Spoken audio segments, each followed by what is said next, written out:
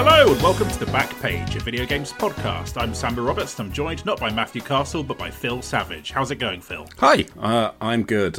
We were just discussing off air that I'm in a ward plat and I've had to close all of the windows because there are people frolicking in a meadow outside. Yeah, you do live next to a meadow, which is a very Bath thing to be, Bath place to be situated. I feel bad about that, Phil. I'll try and keep it to under 90 minutes with that in mind, so you don't boil to death.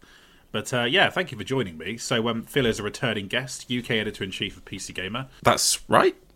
That is right, isn't it? Yeah, sorry, you went quiet then. I was like... No, that's good. Yeah, I kind of thought, just in case you've been promoted and I'd missed it, the tweet somehow. But no, I think we're good. So on this week's episode, we're going to talk about the Destiny games, hopefully in a way that makes it sound fun or at least interesting to normies. That's what I've written in my notes here.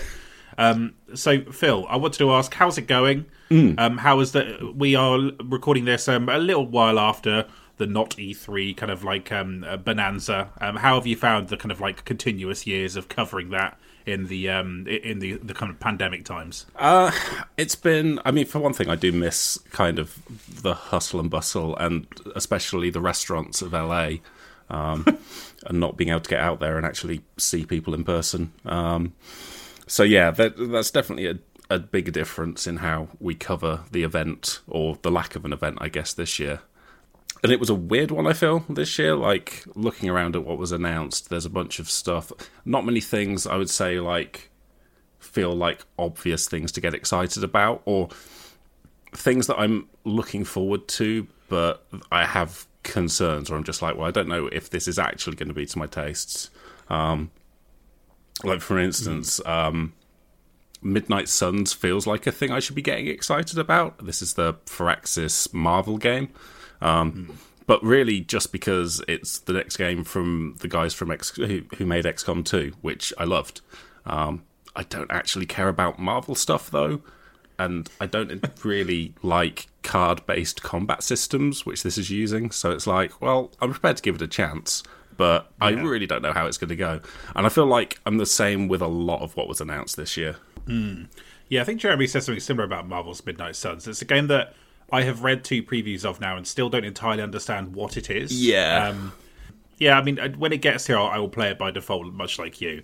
But you're not a card game guy. You played Monster Train? That's a good card game. I thought you'd probably enjoy that. I haven't actually played that. So I did play Slay the Spire a few times, and I kind of fell off just because Evan in our office and a few others were really into it, and I'd listen to them talk about strategies and realise, I'm like so many tens of hours away from being on that level, and the process of getting there and the amount of failing that I'll need to do to figure it out kind of feels exhausting. Yeah, I felt that way about Slay the Spire too, which is objectively very good, but it's a game that's like, it kind of asks, how do you feel about being kicked in the balls like 10 times an hour? And I will just keep doing that, and it's a tough sell. Monster Train like has basically like a 2 ways of completing it, which is like a babby way of completing it, and then like you kind of take on this optional currency which kind of unlocks the much harder sort of end game mode of it. And that 2-layer approach to it means that you can sort of like feel clever even if you're not clever. So hey, it might be a good one to play on the old Steam Deck at some point, Phil. But sounds good. Was there anything else about it in like the not E3 mix that you're kind of excited about, or at least kind of cautiously excited about?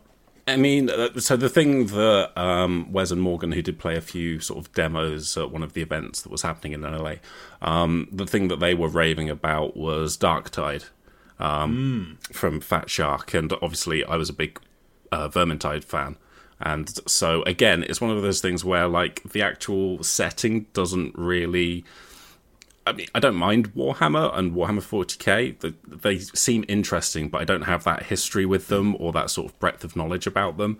So really, when I was playing Vermintide, it was less about like the lore and the setting and how accurate it was to this sort of fiction, as much as it feels really good to smash some rats in the face. And yeah, if Fat Shark is that and it's sci-fi, then fine, cool.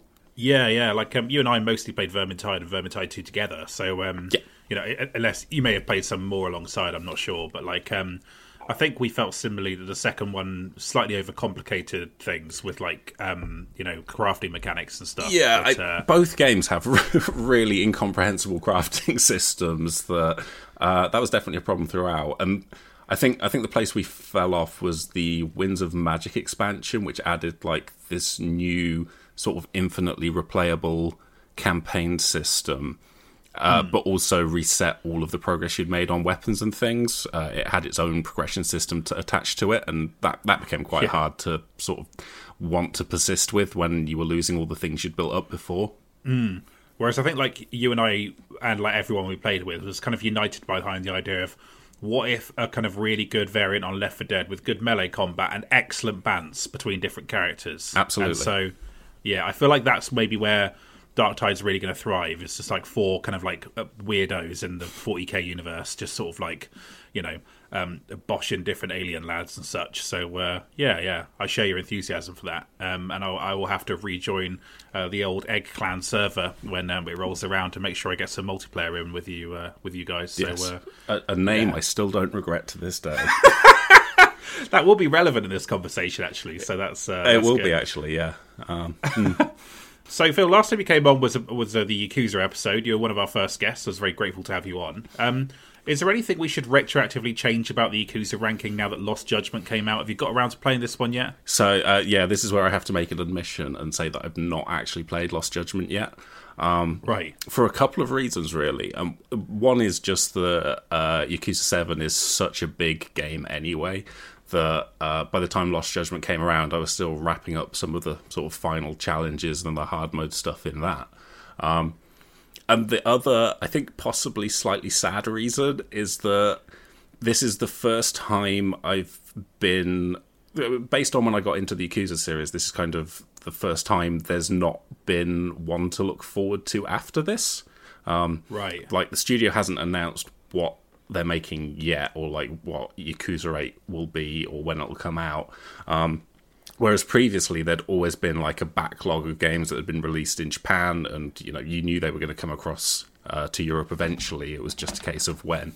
So it's like, oh, actually, I can just save this one because I'm not looking down the barrel of like a 9-game series anymore. I'm caught up pretty much. So yeah, I'm just sort of holding that on to savour for when the time is right. Yeah, the hard work that 2017 and 2016 Phil did is now paying off in 2022. Yeah. So yeah, that's completely fair. Yeah, that kind of makes sense. So I'll circle back in a year or so and find out how you feel about that. How are you feeling about the old creative lead exodus that happened there as they went off to go and make something else at NetEase, I think, a Negotiation company? Were you kind of like had any thoughts on that? I think I'm very interested to see what they're doing. Like, there's always an opportunity with a split like this, especially when it's someone who is very much part of the DNA of the series, but wasn't necessarily like involved with the nitty gritty of what that series became towards the end. Like, it's a big team. A lot of people had a hand in what Yakuza 7 was, and a lot of them have stayed and are working on the next thing. So that sort of gives me a confidence that, like, the people who work in that studio definitely know what that series is and should be, and they will continue to sort of work with that in mind. And so now we've got Nagoshi who's gone off, and he's going to seed those ideas into new things as well. So the best case scenario of that is that you just sort of get those philosophies and sort of design ideas that you loved, filter them way out into even more projects and more studios as like people leave and start new projects and stuff. That's the kind of optimistic view that I choose to take, with no evidence to the contrary right now. Yeah, I think that's a good way to be. It's like I suddenly get double the content as a result of this. Where the people come from to make it all, I have no idea, but I'm prepared to believe that is the case. Kind of like almost like a sort of city management sim approach to sort of like sort of thinking about game developers. So yeah, I quite like that. I did want to ask about having a Steam Deck, Phil. So you have one. I'm a little bit jealous. I'm waiting till July to September for mine. So what's life been like with that, and what have you been playing on it? So mostly what I've been playing is visual novels, beloved visual novels like the Zero Escape series. So I went through that trilogy, and I've just started with the same studio sort of next game, the what's it, AI, the Somnium Files. Trying to remember the names of these things is always a struggle. Yeah. But yeah, it's been a really good, like, I think just on its own, just like the out of the box experience there, when you load up what is essentially kind of a comically large Steam OS thing and just browse through your library, that's been great just as a way to catch up on all the games that I have on Steam that I don't actually want to play when I'm sat at a desktop. I find visual novels, like, it's just better to have a handheld device and, you know, you're on the sofa or wherever, catching up with it like that rather than sat at a desk clicking a mouse forever. Get enough of that in the day job. Yeah. So yeah, that's been good. And then what's kind of fascinating to me about it, outside of the game stuff, is like how much it feels like owning a PC as well. There's a lot of things it's clear that you can do just with like having a Linux operating system on a handheld device that I haven't even scratched the surface of, and it is quite intimidating to approach. Right. And then there's been a couple of times already where, you know, I've just tested something and it's not quite worked, and I've thought, I guess that just doesn't work on this. And then you find a forum thread and they're like, no, if you go and download this obscure thing or load up this experimental version of Steam's Proton operating system, then it'll be fine. And you're like, okay, yeah, this is like PC gaming 10 years ago. Yeah. Yeah, very familiar.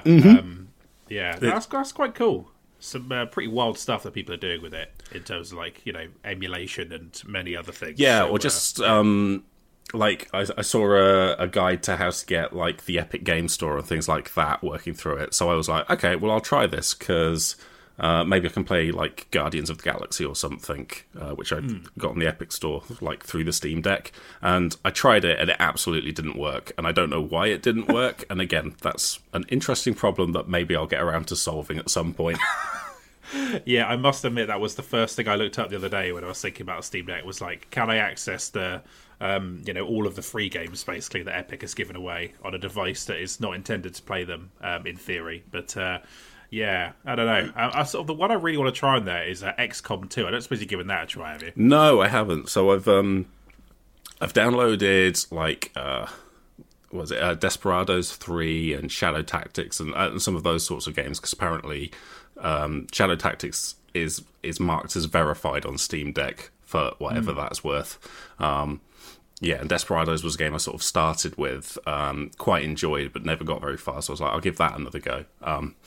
But I've not actually tried them yet to see how it quite works. It's kind of interesting seeing that and seeing like the sort of CRPG style things like Disco Elysium and Divinity Original Sin 2, and thinking, okay, this is perhaps more of a desktop experience than I would expect for a handheld, but I'll give it a go. Like, you know, maybe that is a good format for it. But sometimes all the fonts are very small and it's just quite hard to use. Yeah, I did wonder if that was going to happen quite a lot with some of these games. Yeah. Yeah. I did play Euro Truck Simulator 2. I felt like I had to give that a go. And that works. For a game with a lot of buttons, it works surprisingly well. Yeah. It's that's the thing. I suppose like the advantage the Nintendo Switch has is they're all kind of native versions. So everything's been made with that in mind, and like it's just a bit more of a Wild West with the Steam library. It absolutely is, and you get some benefits from it, like the existence of the Steam controller back in the day means that there are a lot of custom profiles that people have made for controller figurations for a lot of these games. So I think that's what Euro Truck and things like that are using. Somebody went to the effort of making it work on a control pad, and the benefits now are finally paying off. But again, it's purely based on some guy's preference, I guess. So you're taking your life into your own hands every time.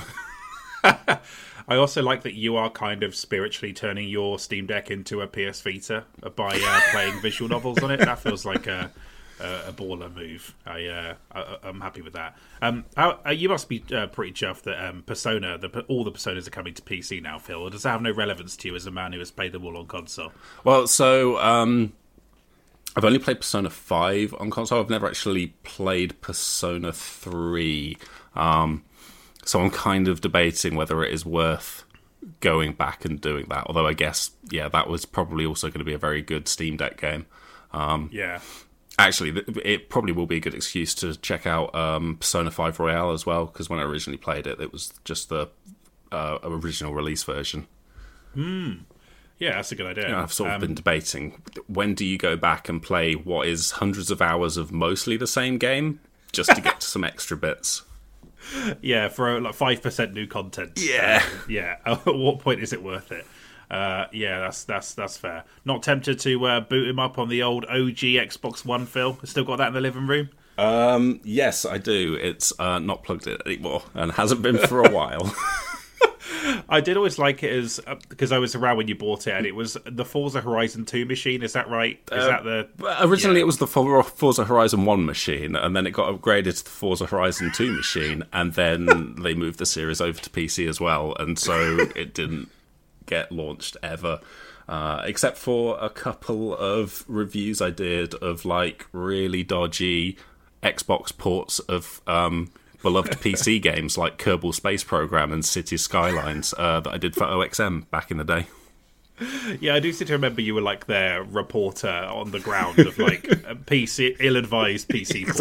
Exactly. That was Like, how much will I have to fight a controller to make this work? It doesn't matter, as long as I can do enough of these that I cover the cost of the console, thereby ensuring it wasn't a giant waste of time. That is, every games freelancer who's ever lived has basically functioned under that economy, and until they just couldn't take it anymore. That's good.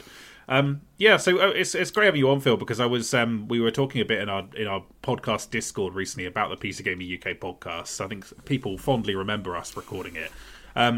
What are your kind of like memories of making that? Because I did miss it after it was over, and that's part of the reason I ended up doing this. And do you have any kind of reflections on the very odd content we put out for a few years there? I think, what do I remember about it? It was very chaotic, is the thing, with that podcast. I think part of it is that I think because of the way we brought it back, I sort of operated under the assumption that nobody was actually listening to it. Certainly nobody from the company. And so I think my problem with podcasts, as my problem in meetings is in the company, is I don't really have a filter for what I'm saying. It's just like, I'm having a chat with Samuel now, so I can say whatever, forgetting that it's going to be broadcast to a lot of people. And that's probably why some people enjoyed it, because it's nice to have that energy sometimes. Yeah. I listened back to like the last episode we did a few months ago, and like I sound like the most miserable motherfucker. Like I'm absolutely ragging on the top 100 process. Oh, now the top 100 ones were always interesting recordings, because there was. I should explain the way the PC Gamer's annual top 100 works is that a lot of it is just based on behind the scenes arguments that happen, and so. In the worst cases, you end up with a list that nobody quite agrees with. There's been a few years where that's been the case. I think we've got the process slightly better these days, but there's been a couple ones where we definitely went into that podcast studio to air some grievances out. Yeah, for sure. And like, I definitely think it sort of steadily, the top 100 list steadily got better the whole time I was there. And then by the time I left, I was pretty happy with the process. But like early on, there'd be a lot of like heated arguments about a thing that would result in like two terrible compromises on either side that like would completely break the list and no one would be happy about. And so and then like those recordings, I sound so tired and grumpy, and it's kind of labelled as a commentary on the top 100, but then there are like games that on the UK side we clearly just didn't want in there, and we just kind of skipped over them or like didn't treat them with respect. And I feel bad about that in retrospect, because people argued for the things they like, and they were asked to participate in the process. So I feel like I was the problem there rather than them. You know what I mean? I mean, it's not other members of the team's fault that they argued for a game that they love, and that the process is set up to reward that with a placing in a top 100 list of the games the brand likes. Yeah, it was. The other thing that strikes me is that, like, when I listen back, is that the audio recording quality is so bad. So when when I made this podcast, like, the first thing I bought was a Blue Yeti, and like, I don't know why we only ever had one microphone that seemed to like be. It was a Blue Yeti, but it had to go between 4 people, and like, that was just pure carnage. And like, at one point there were more microphones, but they disappeared. Like, it was just. Yeah, it was a strange thing, wasn't it? Well, and that's it. Like, to pull the curtain back, it was just happening in what was called the studio, but was basically just one of the meeting rooms, and had not been soundproofed at all, really, because the company at large wasn't really expecting podcasting to be a thing that happened. So the fact that we were doing it in a space that clearly wasn't set up for it, like, I remember back in the day when podcasting was like a proper thing at Future, there was like a studio with properly soundproof walls and everything. This was just a meeting room where sometimes you could hear random drilling because they were, changing some of the rooms nearby, and sometimes you could sort of make out a meeting that was just happening next door because that's what those rooms were designed for. Yeah, you could full on like hear conversations, and I was there thinking, I hope there's nothing confidential being said in this meeting now, because it's being broadcast to probably about 3,000 people, but still, it probably shouldn't be on the record. Yeah, so, I mean, it was broadcast to enough people that somebody once came up to me on a train and showed me their phone, which was playing an episode of the podcast. Oh, that's very nice. Which was sort of scary and then nice and then awkward, because I was just like, I need to leave now, please. It was, people really did dig it. I think remember when I started this, there was quite a nice receptive audience for it. And I was kind of sad for it to be over. I would have asked you to do this, Phil, but I imagine you've got plenty to do in your day job. So, I can only I'll have like sort of like free samples of Phil Savage, Yeah. Have you thought about bringing the podcast back at all, Phil? Is that something you've sort of discussed internally? We have, because we have quite a big team now, and there's some like just really good voices on the team. Like, whenever speaking of the top 100, we're sort of in the process of doing the top 100 at the moment, and whenever we're doing those sort of meetings, on the one hand, we probably could never record them because it's a very loose way of discussing which 100 games we need to celebrate this year. But on the other hand, it does, every time it makes me think, oh yeah, we need to get some of these people into a podcast. So we're sort of looking into it at the moment. Like, the big question is, like, how do we get the American team involved and like do it as a proper PC Gamer thing, rather than having like a bunch of separate feeds. And so yeah, watch this space. Hopefully. That's cool. That was always one of the weird things about the podcast, as well as the site where it was hosted.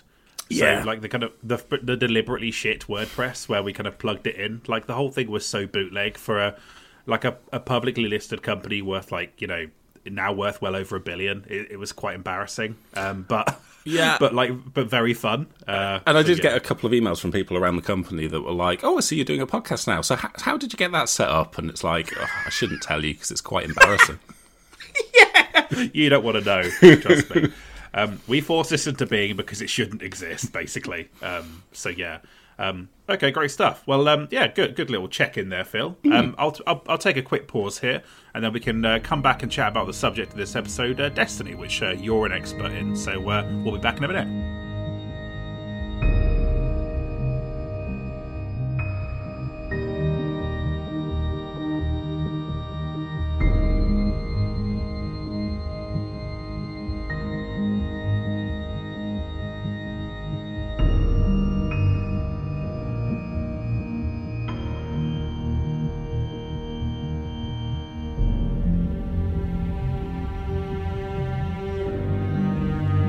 Welcome back to the podcast. So this section's all about Destiny, so I imagine half of you are going to tune out right now, delete this episode off your podcast catcher of choice and move on with your lives. If so, I wish you well with the rest of your day. for everyone else who wants to hear some great FPS chatter from a genuine authority on the subject of Destiny, this is going to be a great section. So we've got a little bit of an overview of Destiny here, and Phil's kind of journey with it, and a little bit about what kind of like elements of it you'll like if you're an existing single player shooter fan. It'll just be a good chat, I think. And then we've got like a top 5 things to do in Destiny 2 list from Phil, and then a top 5 guns in Destiny 2 list from Phil. So it's going to be really fun. So I suppose, Phil, where does your Destiny journey begin? Because I think you came to it sometime after me, but it was before Destiny 1 had wrapped up, right? So I came to it quite early. Actually, before that, I should say, I really feel like I've picked the hardest possible back-page podcast challenge in coming on to talk about Destiny 2, a live service game. I was going back and looking through like the episodes where you've picked out and focused on a specific game, and it's Hitman 3 or Super Mario 3D World or whatever, classics or single-player games and immersive sims that we both absolutely love. And so here I am to talk about the kind of awkward scratch pad of Bungie ideas that are somehow coalesce into a fascinating experience. But that's exactly why I thought we'd make a good episode, because the thing, when I did try to talk about Destiny before, right, like the thing I tried to do was pull out a specific element that I know people would like. So I talked about what's the big hedonism bot guy in the raid they cut out? What was that raid called, Phil? That was Leviathan, and Callus is the guy who is back now. Oh yeah. Tim, when Tim came on, he intimated that Callus was coming back, so I'm pleased to hear that's the case. But I talked about that, for example, and a lot of our listeners did have their imagination captured by the idea of this preposterous figure who's like gourd you shoot out of his hand, essentially. And that's always the thing with Destiny. There's loads of good stuff in there, but reaching the good stuff requires patience or more people. But there is good stuff to talk about. Do you think that's kind of a fair way of framing it? Yeah, I think it is, and I think a lot of times when people talk about Destiny, especially long-term players, it can almost feel grudging. Like, here is a relationship that I have subjected myself to. For reasons that they can often struggle to articulate, and I'm going to make an effort not to go down the self-deprecating route there, because I do think there are reasons why people, why this series has lasted for, I think 2014 it launched, so 8 years essentially, and why people still get a lot of joy from it now. So to double back to your actual question, which was when I jumped on, it was actually close to launch. I think a few days after the launch, me and PC Gamer's former online editor, Tom Senior, sort of goaded ourselves into a reckless purchase of a PlayStation 4. In a way that we would sometimes goad ourselves into buying stupid. Remember that week where we all bought Final Fantasy 14? Because we never played it. We never played it together. I don't think I played it on that console at all. Yeah, I come to think of it, I was completely wrong there, Phil. I forgot you were right there at the beginning with Destiny. Because it was September 2014, I think, and then I think I was part of that too. I didn't get into Destiny as much, but I think we all triple dared or quadruple dared. Somehow everyone on the team, minus Tony Ellis and John Schleich, ended up with a PS4. So please continue. Yeah, so I had it early on, and there is actually almost a meme at this point among the community of people having to prove their Destiny bona fides by saying, I'm a day one beta player, and it's like, you must respect my opinion. So not quite that early, but as soon after launch we picked it up, and honestly, those first few months, I was very slowly working through the campaign, but I did bounce off it a couple of times.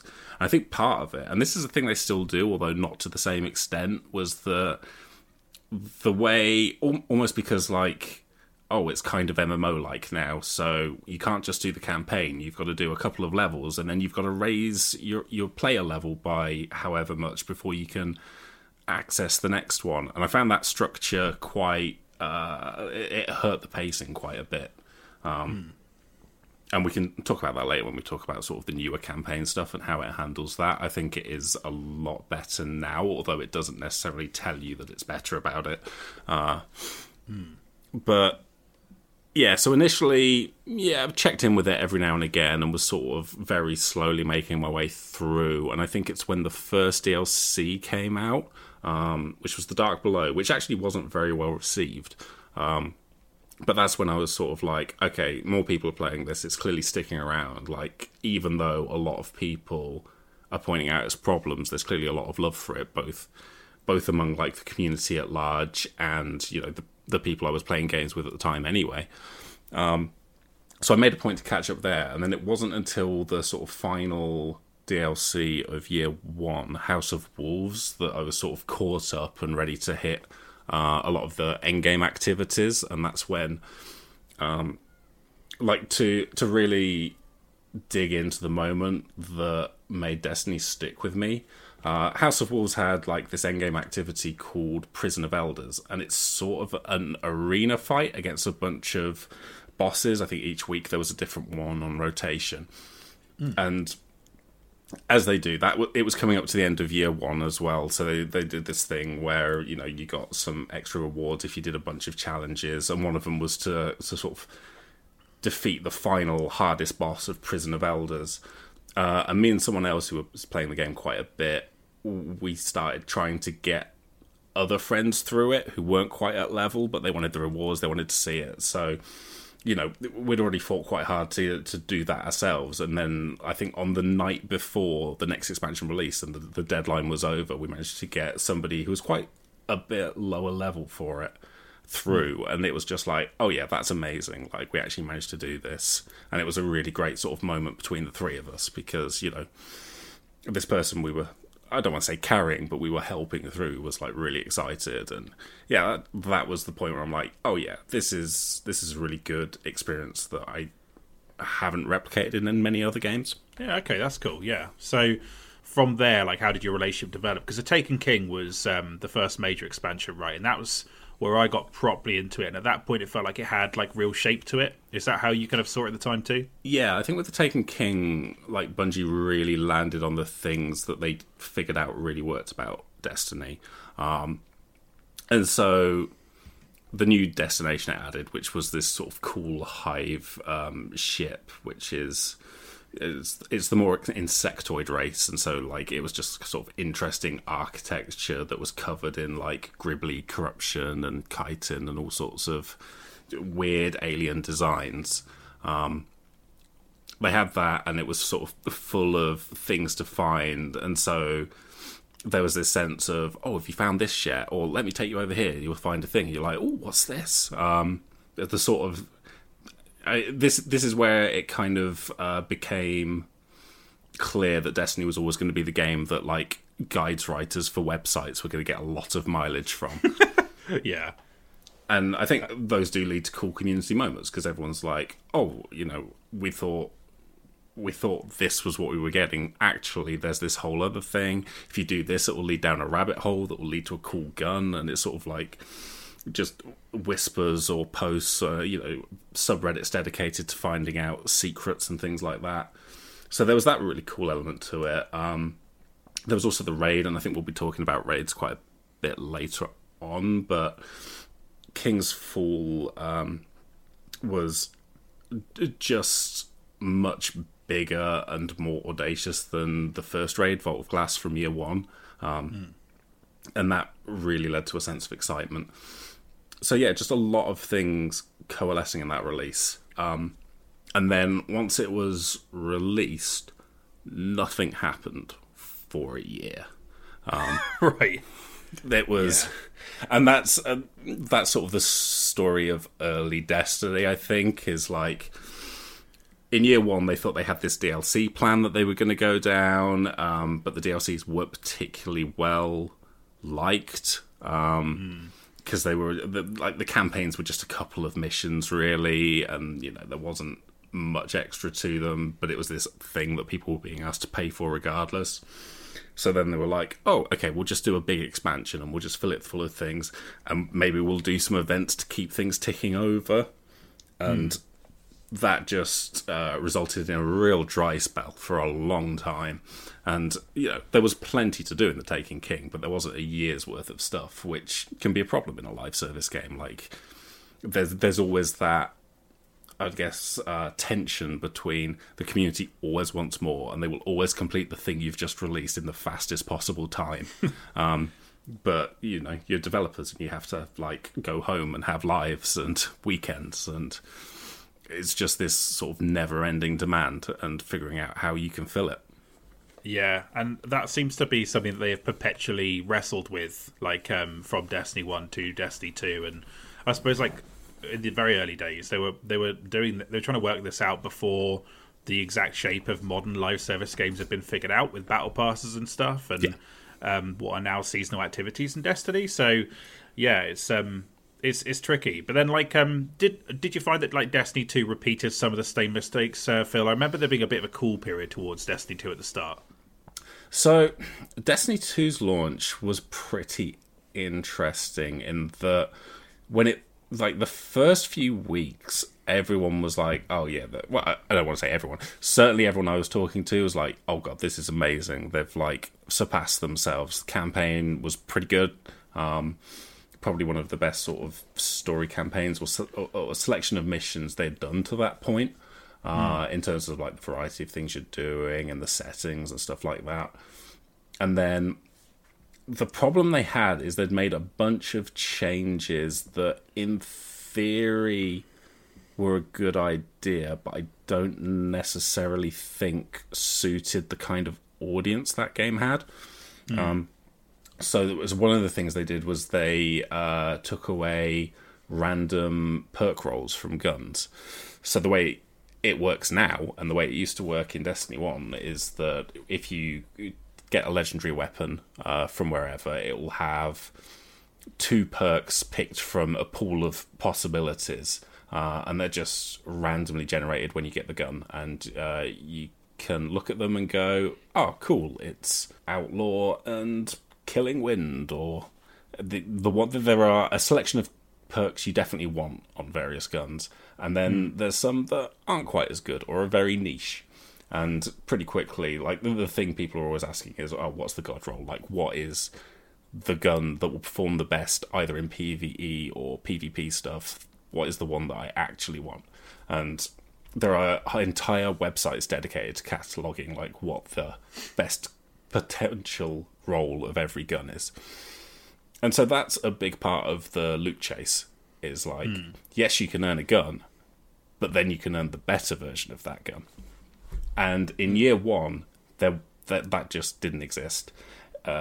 Each gun had its own unique set of perks. Well, not necessarily unique, but its own defined set of perks. And once you'd earned it, you didn't ever need to earn it again. And if you're sort of somebody who plays the game maybe an hour a week, or you check in every couple of weeks, that's great, because you don't have to put in the effort to get the same experience, the same amount of rewards as somebody who plays multiple hours a week. But then, if you're the type of person who plays multiple hours a week, you're then like, how come they also have the same rewards as I do? Right. That I remember being a proper firestorm as well, of like, which type of player deserves to be rewarded the most, and obviously, like, more hardcore players probably feeling like they're being neglected as a result there. So, like, how do they kind of rectify that afterwards? Because Forsaken is a very well received expansion, right? Added some pretty rad end game stuff, if I recall, fun things to do after you've sort of, like, done the campaign. Like, how did they sort of right the ship on that? I mean, much the same way as they did in Destiny 1 with taking it, like, it's the parallel is pretty surprising. Like, Destiny launched, had a lot of problems, people were kind of like, yeah, this is kind of good, but it's not there yet. And then the Taken King came out and everyone's like, oh no, they know what this is now. And then Destiny 2 launched, had a load of problems. I mean, not just the perk pool thing, like, people didn't like the double primary system, like, they missed having special weapons, like shotguns and sniper rifles, which in year 1 were part of your heavy weapon slot. I think as a way to sort of reduce the sort of power creep as people were getting more and more powerful at the end of Destiny 1. They were like, okay, we're going to reset everyone down. Supers charge slower, abilities charge slower, you've got less ammo to do, like, your big DPS weapons. And then, I don't know, they released Forsaken and they just let go of a lot of that. They did what, I think just before Forsaken release, they did what was called the Go Fast update, and that was just about rebalancing everything so that you got your abilities quicker, and you got the fun tools would proc more often. The other thing they got a lot of heat for in Destiny 1 was sort of a tonal thing, which I guess in Destiny 2 Year 1, there was a real sort of Flanderization effect where everybody liked Cayde in Destiny 1, so what if in Destiny 2 everybody was like jokey and tongue-in-cheek, and I think that fell flat for a lot of people, especially for a series where, like, you know, the most beloved expansion is The Taken King, which was very dark and gothic in tone. And so for everything to be very sort of light-hearted Saturday morning cartoon fell flat to, you know, a lot of the player base. And so Forsaken, yeah, they're like, well, hey, okay, let's kill off the comedy character that you all love. And now everyone has to react to that and be sad. Which, it worked out, honestly. And also, they didn't have to pay Nathan Fillion any more money. That did also seem like part of the... I think that was also part of it. Yeah, he definitely felt like he came and rescued the tone of Destiny 1 in The Taken King. That was how I felt in my head. But I say that as someone who never truly understood the lore. But yeah, it was a lot of very serious people voiced by people from like genre shows and the noughties. Yes. And explaining stuff, and then they were like, "Oh yeah, so we'll just stick Nathan Fillion in this and have some fun times." But that's the thing; it works in that context, doesn't it? Because you have lots of people trying to tell this serious story about a hive god who wants to do some stuff, and then you've got Comedy Jokes Man just sort of telling everybody to lighten up. Whereas if everybody is Comedy Jokes Man, then nobody is Comedy Jokes Man, which was the Destiny 2 Year 1 problem. So from there, is Shadowkeep the expansion after Forsaken? How does that mix things up? So with Shadowkeep, the Shadowkeep was the one released after Bungie split from Activision, and like that did have a big effect because. So I guess one of the things I've not mentioned with Destiny 2 yet is how they did. Sort of post-expansion releases and stuff like that. And again, Destiny 2 Year 1, much like Destiny 1 Year 1, they had 2 DLCs, Curse of Osiris and Warmind. And much like in Destiny 1 Year 1, they weren't particularly well received. Curse of Osiris especially was a not well-rated expansion, like especially because a lot of people already had many frustrations with the direction it had taken. That did not assuage any fears. I think Warmind was a bit more positively received. Like it added a thing called Escalation Protocol, which was like a public event that just happened when you went down onto the Mars destination.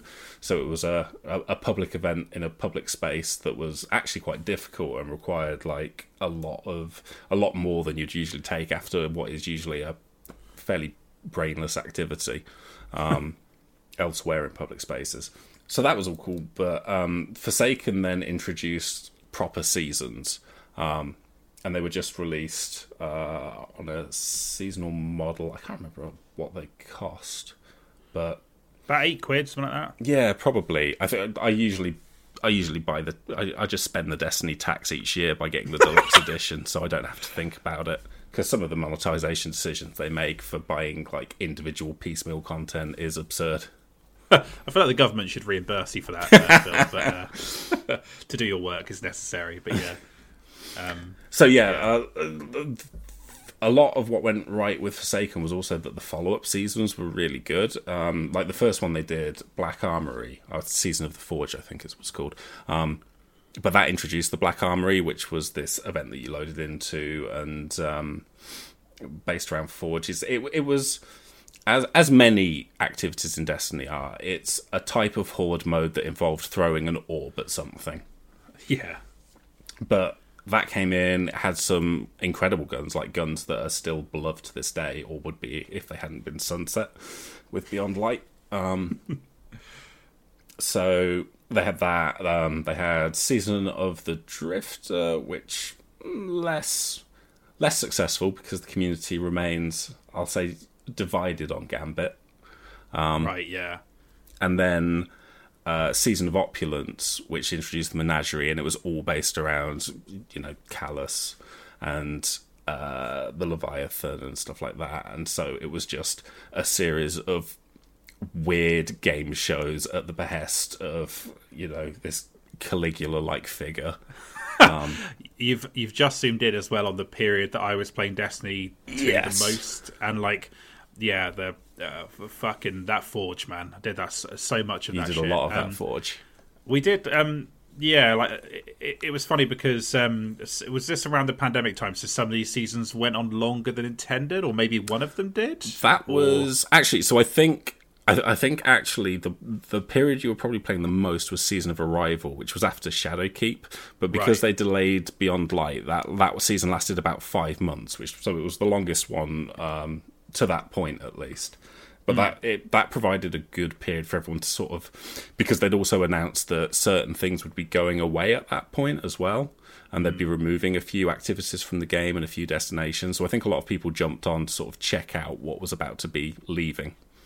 I will say actually, like the great joy I had with playing Destiny 2 that year was getting to see this kind of like backed up array of cool stuff to unpick in this game. Yeah. So things like the kind of mysteries you talk about, where these were once community solved things where no one knew how to solve them, and then you and Tom Hatfield would like take me through them essentially, and then like kind of explain them and explain the background of how people found them. And there was so much of that stuff in there. I found it incredibly impressive. So I think, like you say, like the Taken King is sort of where that starts a little bit, the kind of secret unraveling, and now it's like in the DNA of the game, Yeah. And so that period I was much like in Prison of Elders in Destiny 1, taking this friend of a friend through a difficult thing to get them some decent rewards. Like, I think me and Tom were running people through like the Whisper, a secret mission that got you a cool exotic sniper rifle at the end of it, like pretty much every week. Just a rotating cast of friends who were like, "Oh, have you ever got this gun?" "No." "Okay, well, let's go and do a weird jumping puzzle." Oh man, yeah, the jumping puzzle that was like oddly nightmarish depending on which of the classes you picked. But good times. So the thing about Forsaken and especially like Season of Opulence and the Menagerie and that is Bungie was helped a lot by other Activision studios at that time. So a lot of Season of Opulence was actually made by Vicarious Visions. And because of Activision's resources, like they could sustain the amount of stuff that Forsaken had in it. Like Forsaken had an entire different destination called the Dreaming City that people didn't even know about when the game released, if I recall correctly. Like, wow. You did the campaign, and then it was just like post-campaign, it was like, oh, by the way, something's going on with the Awoken, and you just unlock this whole new destination that is still probably one of the weirdest destinations they've made in terms of its look and style. And yeah, when Shadowkeep released, it became pretty clear that wasn't sustainable anymore. Like, Bungie is on its own now, or at least was. They've been acquired by Sony since, but at the time it was like Bungie were doing it for themselves, and that meant they had to make everything themselves, and that meant Shadowkeep was, I think, in terms of the campaign, a bit of a dud. Like, it was a few missions that were padded with some pretty egregious collection quests for a pretty ugly set of armor. It had some cool moments, especially with regards to like the story and like some aspects of the lore and reveals of things that had been hinted at before. But generally, it was like, oh, okay, this is it. And then the seasons that followed up were, the way they were doing it was, I think they were basically removing things after each season happened. So the season had happened, and then that season's activity was just gone at the end of that season, and you were on to the next thing. And so this was the year the community was like really complaining about fear of missing out being like the driving force of Destiny going forward. And that was a real concern because, I mean, previously in year 2, you could have taken breaks. You can go and play something else for an entire season, and that season would still be there.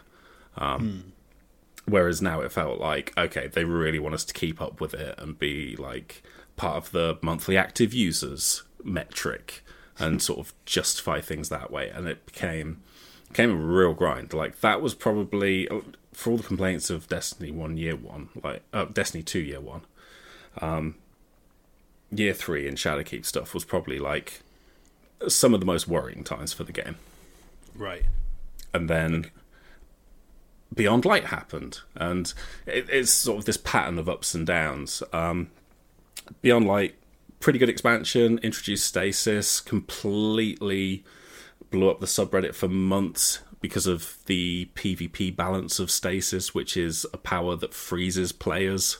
So people just constantly getting frozen, absolutely furious with it in terms of the competitive stuff. But again, really good seasons. And then that's what led to Arrivals in the 5-month season and the announcement that a bunch of things were going away. Yeah, so quite controversial because, you know, the original Red War campaign is gone now, right? So what other kind of like Destiny 2 sort of like old content is essentially no more? So, the Black Armory stuff's all gone. Those forges and things. Two campaigns. Well, two main campaigns. The Red War one and Forsaken left when the Witch Queen released earlier this year.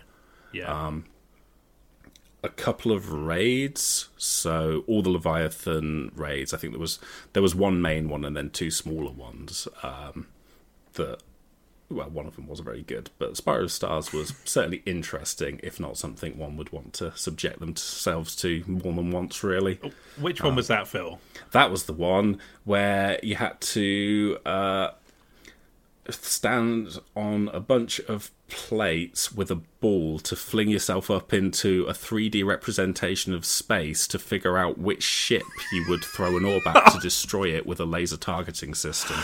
Oh my god, that I just remember like there being some very nervous moments of, will we actually ever get this done? Like, it was the problem with that one. It wasn't so much like it was cool in terms of, oh, okay, you got to destroy shit, so you got to do all this, but there was so many tight, like, this is the moment where we all have to throw an orb to each other, and if we don't do it in 5 seconds, we are all dead. Yeah, it's a shame because being flung into space was awesome. That was the cool bit, yeah. Yeah, that was like a proper like galaxy brain preposterous sort of sci-fi moment. It was just really, really fun. But like, I suppose it wasn't galaxy brain; it was just blowing up a spaceship. But still, you know, it was quite out there visually. But yeah, okay, I do remember that one and have no wish to repeat it. It's true. Yeah, but we also lost Scourge of the Past, which was a very good raid that I really enjoyed. That was the one with the Sparrow section, where a giant flaming orb chased you down like these warrens underneath the city.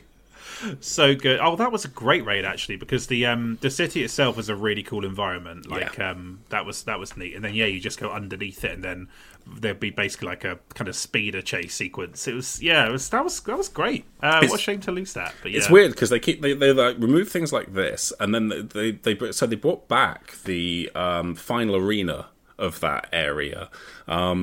Which is basically where a bunch of the Fallen now live and are sort of hiding out in the city, and our little sort of faction of Fallen allies are now there, and it's called the Elixni Quarter. Although that has also been removed because that was part of last year's seasonal stuff. So, yeah, part of the problem right now is just sort of keeping track of what's there and what's not anymore. There are ways that this has been good for the game, just in terms of this is clearly what they need to do in order to keep the pace of releasing new stuff and keeping the game at not just like a decent file size for whatever that's worth, but like ensuring that what does remain still works, and they don't constantly have to test every new gun, every new sort of interaction with, 6+ raids, multiple campaigns, all sorts of things. But yeah, it definitely hurts the game in other ways, like in ways we'll talk about in terms of what it does for new players who are thinking, oh, is this a game I should check out? Yeah.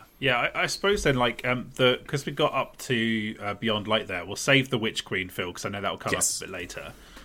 So I suppose then the question there is, to someone who typically enjoys single-player first-person shooters, but maybe rankles at the idea of live service games, do you think Destiny has something to offer them? And if it does, how much hard work is it to find it?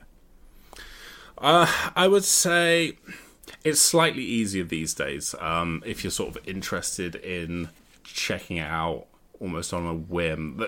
The tricky thing is it's advertised as a free-to-play game. I don't think that's entirely accurate in what we'd think of as a free-to-play game. Like, you're not going to be able to do much without owning the latest expansion. Like, that's where all the good stuff really is. Right.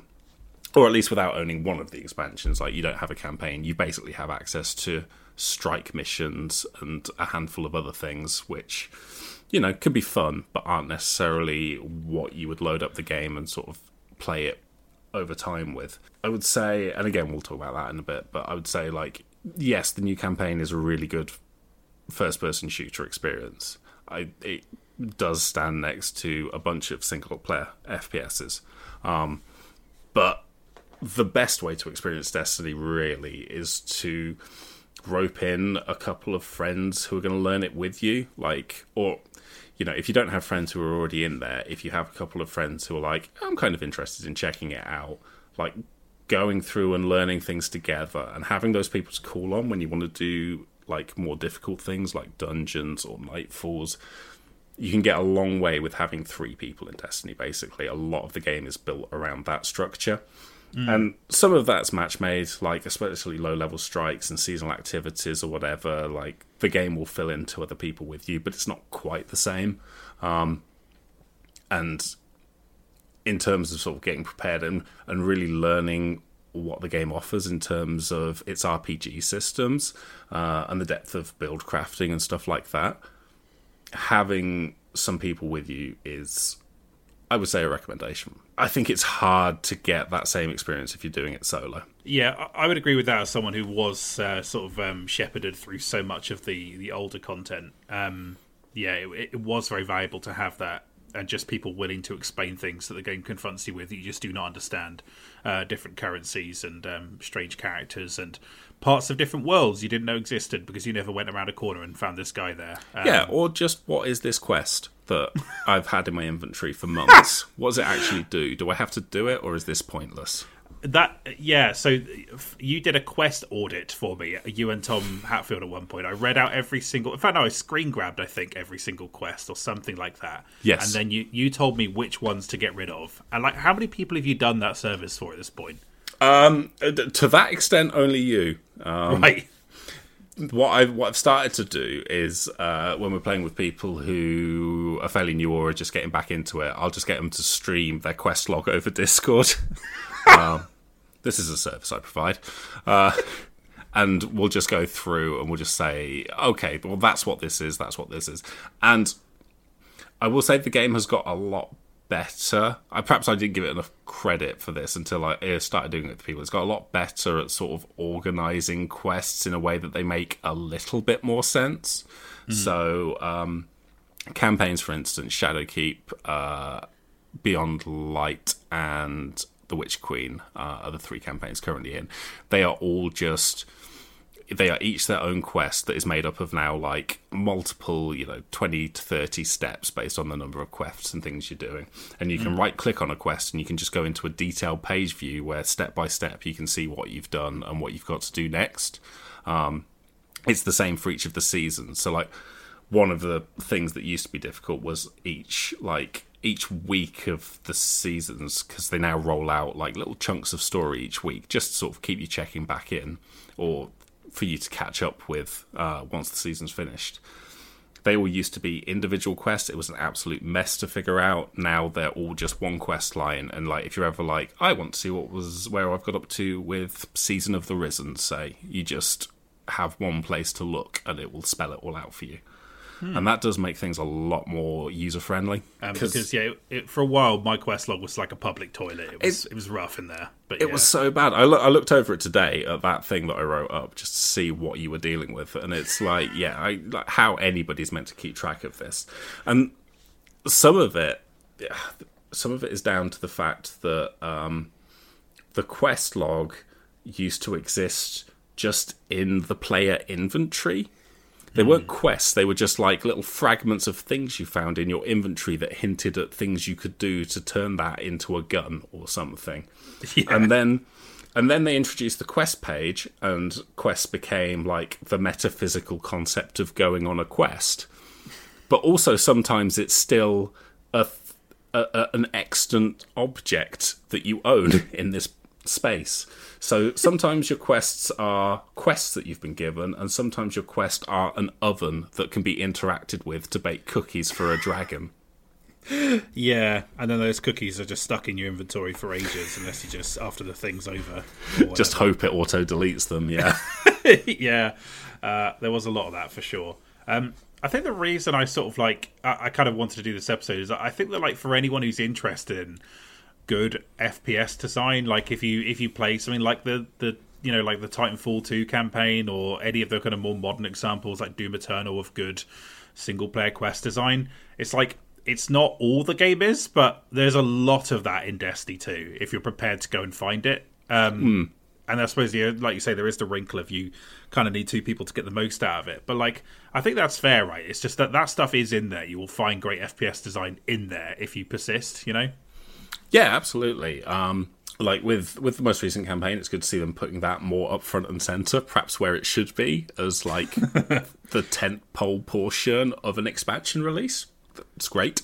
But even before that, like things like the thing that everybody used to call out were a couple of secret exotic mission quests, like the Whisper, because it's a wild jumping puzzle across like this expansive underground alien complex, or 0 Hour, which is or was, I should say, again, not in the game anymore, but this kind of really cool tour of Destiny 1's version of the tower, which was destroyed at the start of Destiny 2, but then they repurposed that space for this mission, and you sort of work through the ruins of it and then into the underground bit of the tower. And both they were both timed missions, really cool, like sense of pace and panic, couple of fun surprises doing them. Just, yeah, really sort of top-notch FPS campaign design. We'll get to this in a little bit, but like the dungeons too. Yes, kind of like not necessarily those. You know, they need to be shared with people, but yeah, those as well. Very kind of very much see that design in there. So, Phil, I was curious, why do you think that other live service games have died while Destiny's persisted? It's kind of like the last of its kind. It was the first of its kind in some ways, but why do you think it has persisted while those other ones have gone away? So I think some of it is just it was the first of its kind, and so it managed to kind of get a kind of cachet and respect. It built up a community because it was doing something that a lot of live service games weren't doing. But also, it was, I mean, if you think of live service games now, often you think of like hero shooters or battle royales in terms of the other live service games that I'm aware of are things like Apex and Fortnite and that kind of thing. Whereas I think Destiny, because it takes a lot of cues from MMOs in terms of how it structures a release schedule around expansions that, you know, include big new areas, and then the seasons add new things, and there's this constant update path to it. So that is all stuff that I think have sort of kept people checking back in with it, and also ensured it had a dedicated core audience as well that are keeping up with it, because, you know, we see that those designs can be like really sticky and really compulsive for people. So that helps. I think also the fact that this is like Bungie's main concern now, in a way that, I mean, if you look at things that compare to Destiny, it's stuff like, I mean, I guess The Division is one of the closer ones in terms of being, you know, this shooter campaign that tried to have seasonal stuff and DLC like that. And, you know, The Division was never going to be like the main priority of Ubisoft. Whereas, certainly since the Activision split, like, Destiny is just Bungie's thing. And they've talked about, you know, even beyond, like, that there's 2 expansions to come, and they've talked about, well, beyond that, we want to keep Destiny 2 running.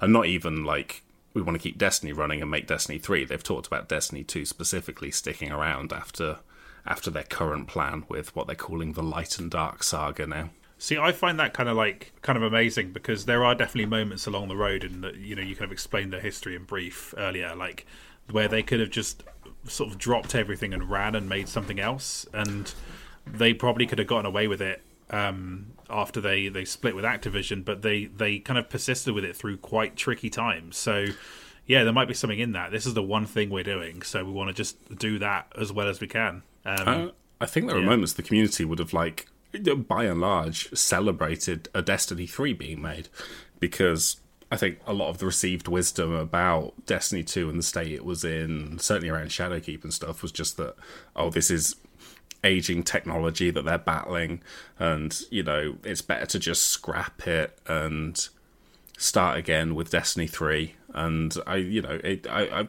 heard interviews with Bungie around that time, and they were just like, well,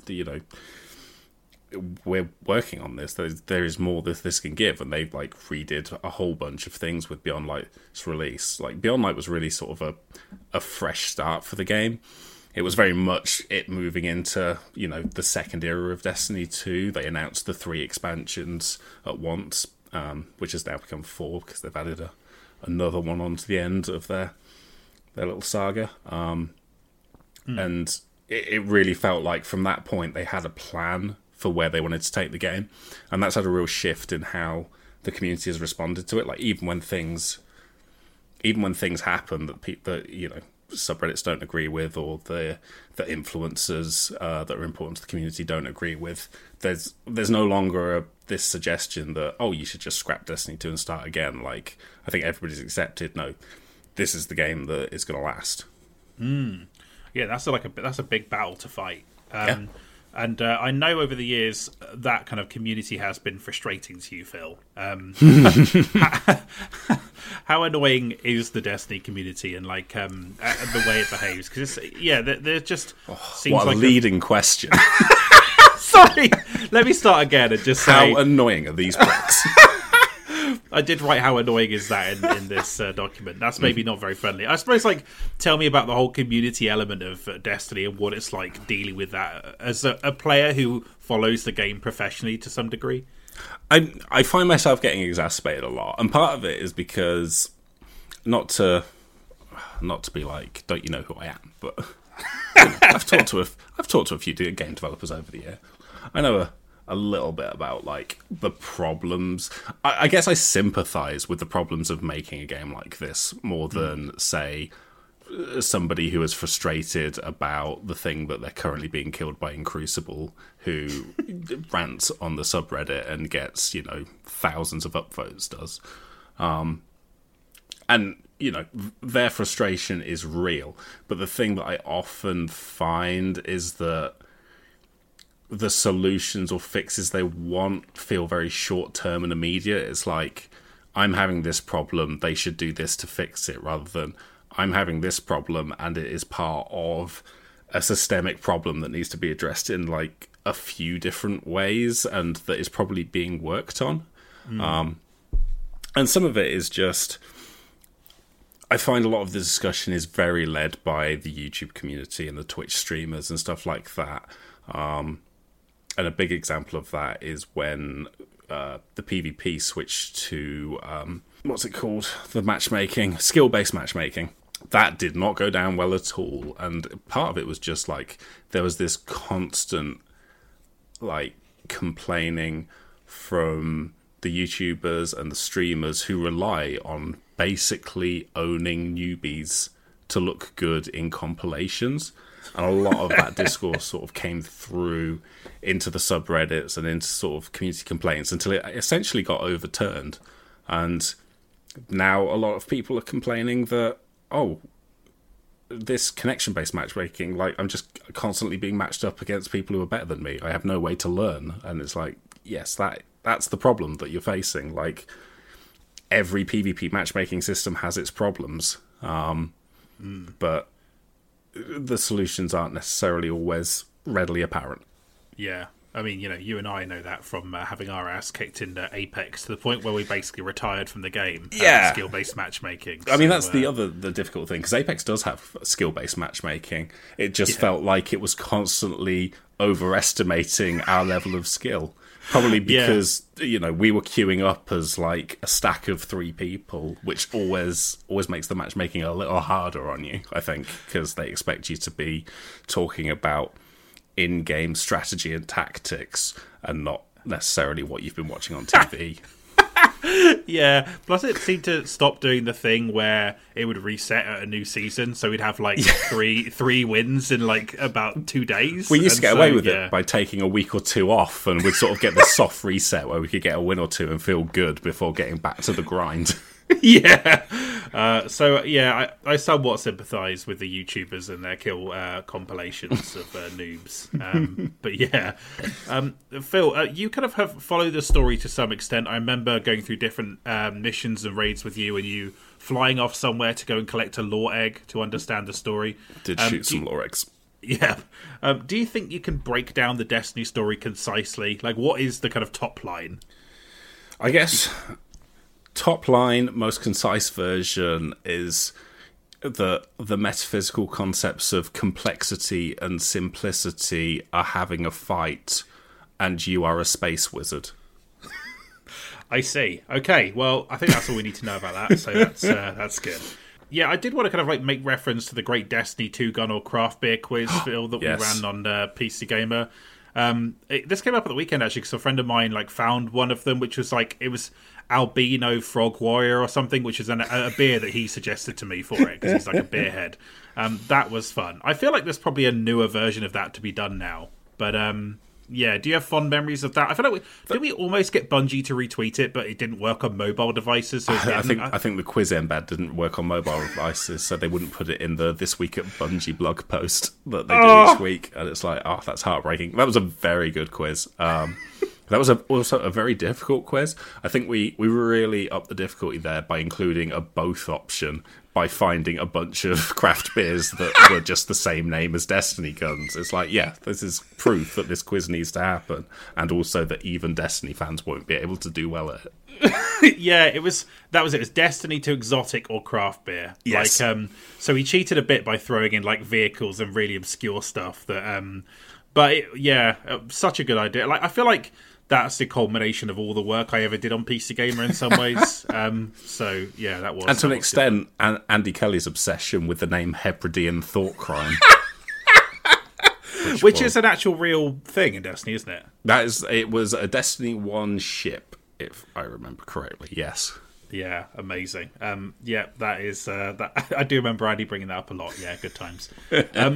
So I suppose, like, before we get to the 2 top 5s, Phil, what do you see as the future of Destiny being beyond Lightfall? It's Lightfall and the final shape, right? Like, you say that there's endless life in Destiny 2, and I think I agree with you. Destiny 2 is kind of a platform, isn't it, in some ways now? So do you see a Destiny beyond this, or do you think this is the way it should be now? I think there is. I think, again, it seems clear that they're continuing with Destiny 2, and so whatever comes after that will be a part of the game as it is currently. I'm kind of interested in where it will go. So, I was being slightly glib with the top line summary of the story.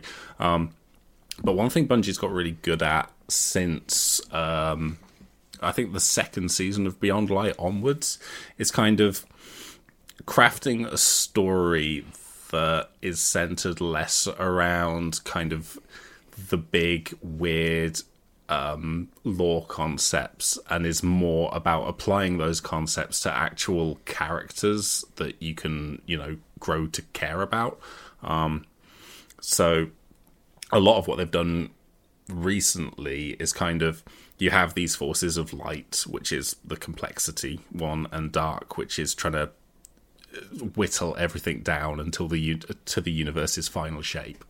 And everyone is essentially being forced to pick a side, and that means we're making allies out of factions that were previously enemies and stuff. So previously it was the Fallen and this guy called Mithrax, who actually appeared right at the start of Destiny 2 in like a random post-campaign mission where there was this one Fallen captain you could choose to kill or spare. Which I think most players missed was even a choice, and just instantly Nova-bombed him the moment they saw him, and before the dialogue had even played about, we could let him go. But canonically, Guardians do let him go. And now he's the leader of a faction that's aligned with the city and the Guardians. And Callus's daughter is one of our allies now as well. And as of Season of the Chosen, where we sort of battle her forces for a right to be pals, essentially, which culminates in a strike that has some very audacious game show style flair for the final boss reveal in a way that suggests this is definitely the daughter of Callus. Like, she's learned some showmanship. Yeah. So you've got all these characters kind of interacting in ways dealing with like the higher level stuff, but it's also when your main story is based around two sort of primal concepts, it's hard to see what the threat is after that. It's I mean, I assume this is a constant problem that like comic book writers and stuff are dealing with, is like once you've introduced and dealt with the biggest possible threat in the universe, how can you create a bigger possible threat? Multiverses, Phil. That's what exactly. So maybe it's multiverses. I think there's been some like speculation that maybe like we'll start to go beyond the solar system. There's definitely been a lot of references about weird planets and Vex homeworlds and stuff and things that we could see. So maybe there'll be some of that, but maybe they will just double down on the fact that increasingly Destiny is moving towards this kind of ongoing, almost soap opera drama set in a universe with space magic and sad wizard goths. Do you have to have all of the sort of season passes to see that content, Phil? Is it contingent on you having that investment in it?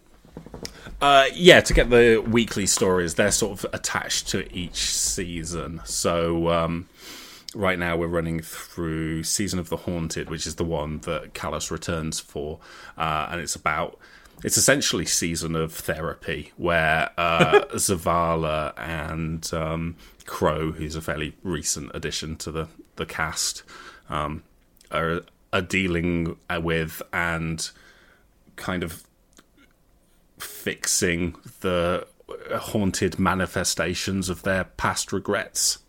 Yeah, okay. I hate when that happens. That's cool. Is it too much to ask how Callus returns? Like, is that kind of a spoiler, or is it best kind of left for the game itself?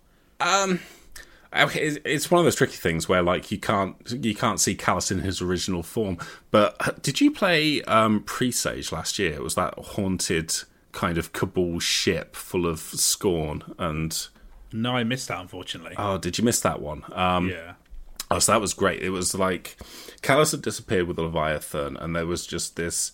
You get this thing that's just like, hey, there's a abandoned Cabal spaceship that's broadcasting a distress signal. Go and investigate. Oh, I think I did do this, actually. Is this where you briefly go into space when you're floating around? Yeah, that's right. There's a little jumping puzzle around the outside of space for a bit, and then you've got to shoot a lot of spores to get through glowing doors.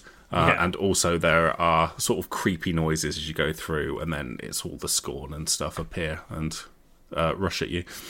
And basically, a lot of the factions are starting to ally with us, because having lots of life seems better than having only one type of life in terms of where you want the universe to ultimately end up. Callus is very much team, I will be the last thing in existence.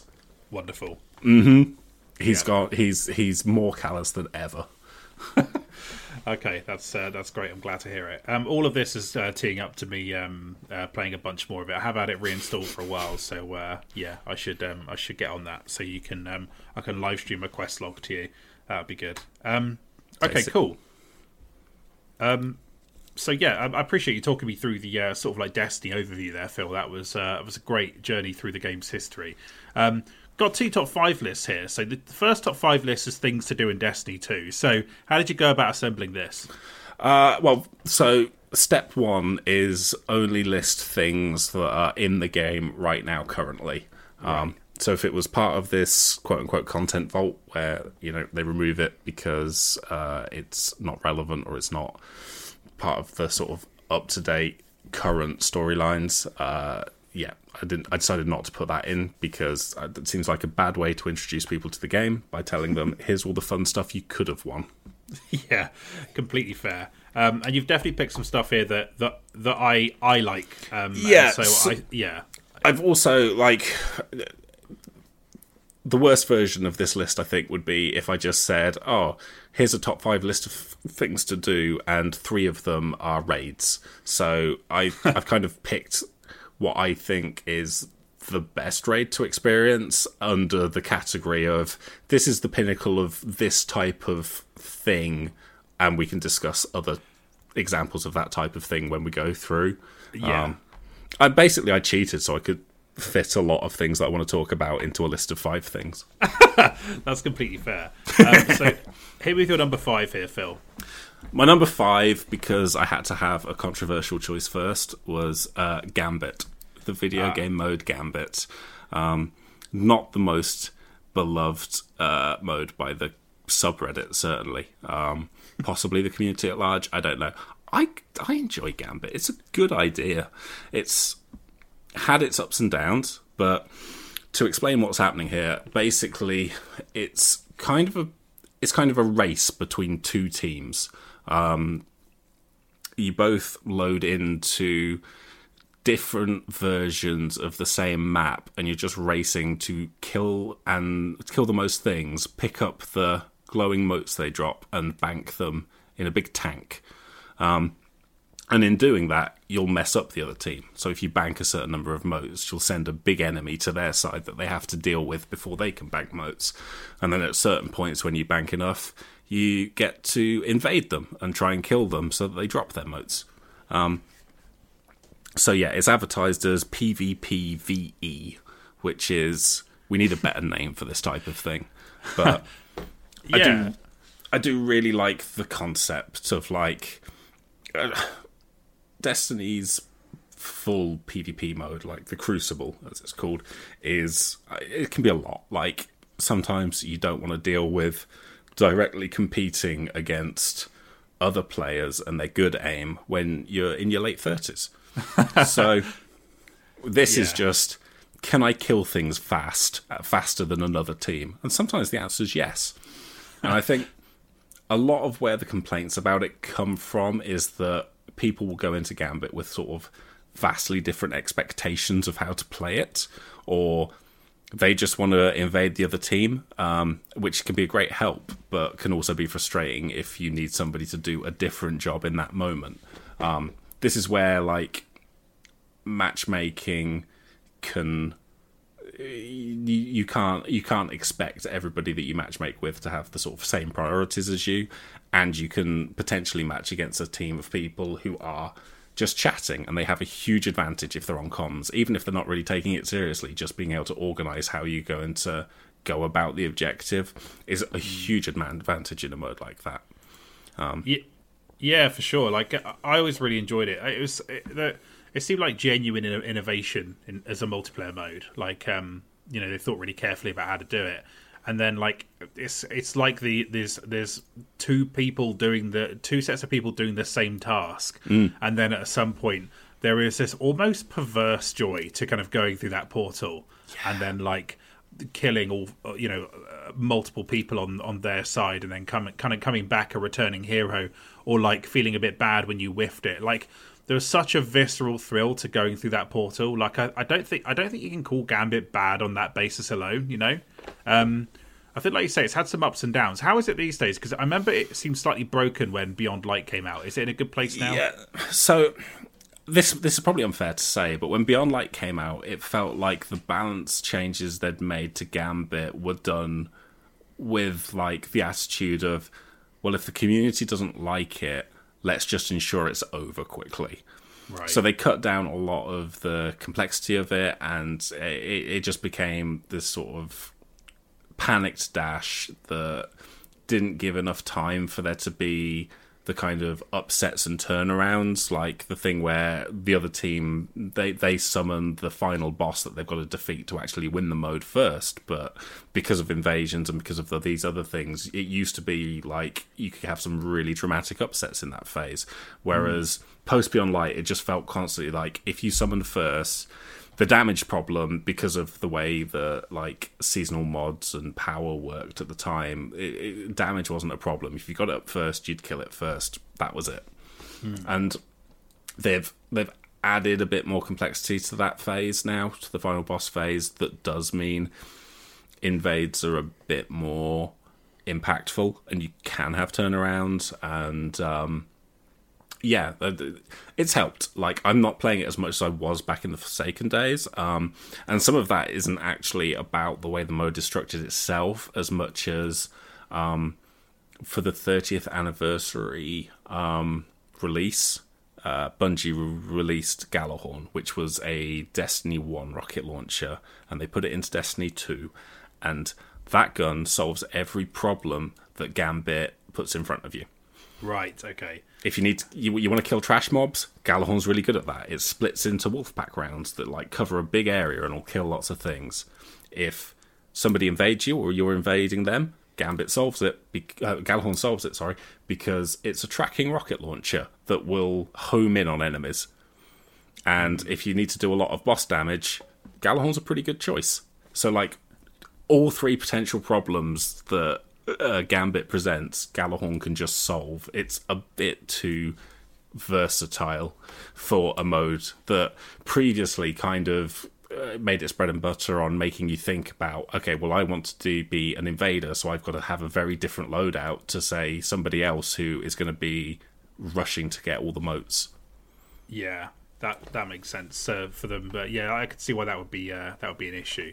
Have they do they still add content to it? Because that was the other problem. Is it felt like they forgotten about it on that level in terms of just the simple act of adding maps to it. I say simple, not simple, but you know, it felt like it got less care than some of the other parts of the game. Yeah, they've still not added anything new to it really. I think they've talked a bit about looking at it, and they've at least restored a thing that it used to originally do, where there are like different patterns and types of enemies that can load into maps that now change on a seasonal basis. Apparently when they changed Gambit, I think around Beyond Light, or maybe even with Gambit Prime, something broke, and so it was sort of stuck on default settings, but they can mix up enemy patterns for what that's worth. So for number 4, I have picked specifically the Lake of Shadows version of the Grandmaster Nightfall. Yeah. So what is the Grandmaster Nightfall for people who don't know? Grandmaster Nightfalls are basically the hardest thing you can do in the game. Nightfalls are based on strikes, which are sort of 3-player PvE activities. They're sort of like extended missions designed for 3 people, where you just go and kill a big boss or something. They are of wildly variable quality, and some of them have been in the game now for 5 years, and a lot of people are kind of sick of them. Right. It's a thing that until recently hadn't seen much of in the way of a shake-up. Witch Queen helped with that, 'cause it released 2 strikes itself, but also it took a bunch of the seasonal activity from one of the Beyond Light seasons and sort of turned it into strikes and put it in the game. So the playlist is a bit more varied now if you go into it. Nightfalls, though, are on a weekly rotation, and they have selectable difficulty. I think at the lowest phase, which might be Hero, it's essentially... It's not much more difficult than the Strike version. But on Grandmaster, you are locked to, I think, 25 light levels below its difficulty. Right. So everything hurts. There are things that can effectively one-shot you if you don't build to resist them. It's it's meant to be. They changed the name of Nightfall to Nightfall: The Ordeal, and so Grandmaster is meant to be the most ordeal that it can be, which probably sounds quite off-putting. But the reason I put it there as a kind of aspirational thing, like it gets to the heart of what I'm really enjoying at the moment when it comes to Destiny, which is the bit before we do anything, where we're just sat around thinking, okay, this is what we're about to deal with. Like, before you go in, it gives you the set of modifiers, the ways that they tweak the difficulty for the harder challenges like Legend, Master, and Grandmaster content. And the Grandmaster one is just huge. It's an entire bar full of different modifiers that will all screw you over in some way. But, you know, you're looking through and you're looking at the types of shields that you'll need to take down, the types of champions that require special mods to deal with and stuff like that. And it's like a little puzzle for 3 people to solve of like, how do we make sure we are equipped with everything we need to get through this? Yeah, see, my memory of this is that you and Tom would tell me exactly what to put on my guns, and then I would go in and still be largely inadequate, but kind of bailed out by the two of you. So, what is particularly special about Lake of Shadows out of those strikes? So the good thing about Lake of Shadows is it is one of the shorter ones. It's also one of the easier ones. Like, I felt a bit, I don't know, it felt a bit much putting Grandmaster Nightfalls as one of the top things to do in Destiny, when it's like, certainly if you're getting started with the game, that's deep into the future kind of stuff. Like, it's a thing that you need to have a sort of expertise in a lot of its systems. You need to understand mods, you need to understand like which weapons work for different situations and why. So for me, it's sort of like, this is the expression of, you know, the hundreds/thousands of hours I've put into this series over however many years. It's like, okay, I can finally use like this acquired knowledge for a thing that actually challenges me to think about exotic choices, weapon choices, mod choices, and like with the new aspects of fragment system, which is how you sort of construct your subclass, how to fit all that together into something that kind of makes the task easier. Lake of Shadows then is sort of the best entry point into that. The problem is it only runs certain seasons, because each season they cycle between, I think, 8 different Nightfalls. Right. I don't think it's up this season. There are some other easy ones. I think Insight Terminus is generally accepted to be pretty doable. But yeah, if you're sort of, if you're dabbling in the game and you see the Lake of Shadows is up on the Nightfall schedule, that's the time to like test yourself a bit further. If you've sort of been doing match-made versions, or if you've been doing the low-level ones, then try Legend, try Master. Like, it's a good entry point into the next level of difficulty of the game. Yeah, I do think that something that I liked about doing Nightfalls with you and Tom is that it does give you that next layer of challenge. I think like Destiny can risk becoming like breathing after a while, where you don't really think about the things you're doing in front of you because you're farming, or you're just inertly shooting enemies because you're just happen to be in a place, and so your brain switches off from it, and that makes you think about every movement in a way that, you know, turns it into a truly skill-based game, but in the combat sense rather than the coordinating yourselves in the kind of raid sense, you know. So yeah, for sure, that's a good one. Yeah, I mean, I guess the thing I've not really talked about yet is sort of, I guess, what it is about Destiny that kind of scratches the itch in terms of wanting to put so many hours into it. And like, this seems like a good place to drop it. Like, yes, there is that kind of the sort of mindless churn phase where you're just on a planet, or you're just doing like one of the seasonal activities or something for some decent guns, and you know, you've got a podcast on, you don't need to think about it, you're just kind of enjoying a very tactile shooting system with a generous amount of bullet magnetism and aim assist that it makes you feel good. But I guess the reward for all those hours, are like for both the low level kind of farming or the low level seasonal stuff, doing bounties, doing little checklists like that, is that you start to build up a kind of library of both experience and tools, specifically weapons, but also armor and just general mods and things like that. It feels really good to be able to apply that to something that is like the complete opposite in terms of challenge and how much sort of focus and attention you need to put on it. Yeah, for sure. That is quite an extraordinary skill ceiling to it, really, when you think about it. Okay, that's great, Phil. So what's your number 3? Number 3 is something you, Samuel, should be familiar with. It is Prophecy. That's one of a few dungeons that Destiny has. This is a fairly sort of new addition, I guess, in terms of the entire length of the series. Like, dungeons are for 3 people, whereas raids are for a full team of 6. They're kind of a little raid light. A bunch of encounters and bosses and jumping puzzles sort of strung together in like usually a unique sort of thematic location. Yeah, for sure. So you put Prophecy here. Are you pandering to me here, Phil, or do you truly believe this is the best one out of the... Is it 5 they've got in there now? Yes. Yeah. Sorry, I'm just thinking. Yes, it's 5.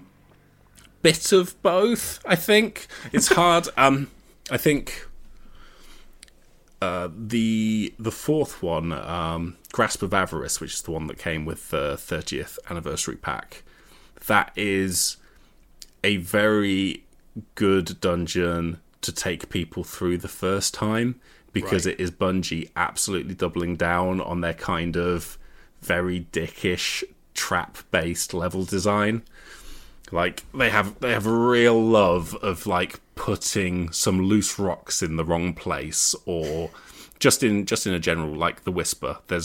I remember one bit of the Whisper jumping puzzle that just has like a little bit of floor that's crumbled away that makes it really awkward to get over and will definitely fuck people up the first time.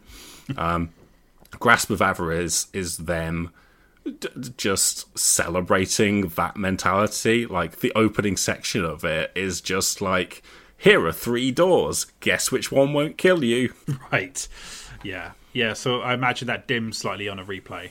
Yeah, I mean, eventually it becomes like, as with all the dungeons, it just becomes like a bunch of encounters that you've grown used to, that you start to enjoy executing with a bit more skill, with a bit more sort of grace and stuff. And that's why, there are always challenges with dungeons and raids for like doing them flawless or doing them solo. And so you start to build up this mastery that was like then pushes you towards different challenges. With Prophecy, for instance, we for some reason got it in our head that we should speedrun it in under 30 minutes. And we did it, right? Oh, we did do it, yeah. Yeah. And like, I love Prophecy because I think it does capture the kind of like specific visual feel element of the raids, in terms of like you go to a place that doesn't feel like any of the other locations in the game. This almost like prog rock looking sort of like purple desert with like weird buildings around, and then this very strange kind of like racetrack that goes through these kind of like weird shapes, and while you're being sniped, you got to try not to fall off the sides, and then this bizarre final room where you're chasing this dude down the end of a corridor. Like, the things it shows you are just so dreamy, and they put so much effort into the soundscape and stuff, and like that applies to all of these, but that one really just sticks in the mind. Like, I feel like I was noticing slightly different things about it each time we did it, or the ridiculous room fill that where you're fighting on a different part of the ceiling or the side each time. Like, just kind of magic. Sorry, go on. Well, so that is ultimately, I mean, yes, a bit of it was like, Samuel knows Prophecy, we'll pick that one. But part of it is also just like, of all the dungeons, that one is the most sort of out there in terms of design, in that conceptually it's designed as a conversation between the player and, I guess, a group of consciousnesses that are the representations of each of the planets in the solar system. And so I've got to a point where I can say all these things with a straight face, but the benefit of Bungie's kind of everything in the kitchen sink approach to lore is that it does open them up for kind of weird and abstract and sort of suggestive design like this. Like, that can fit into a thing that just has space, Mars from the future as well.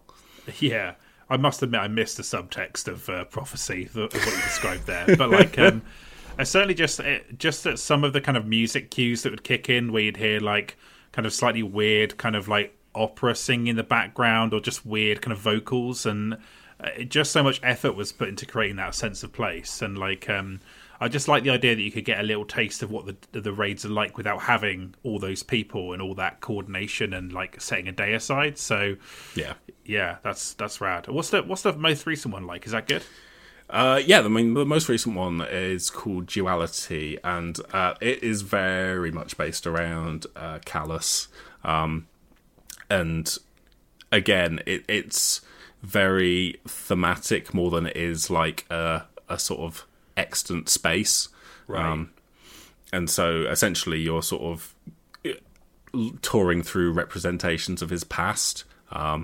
Anyway, it's cool. And actually, like Prophecy, it is surprisingly difficult in places as well. Like, it's kind of weird. Grasp of Avarice kind of lulled me into a false sense of security a bit, because that's a relatively easy one for Bungie's dungeon design. But yeah, going into Duality, it's like, oh yeah, no, there was a time when these were properly hard. Like, Prophecy really kicked our ass at the beginning as well.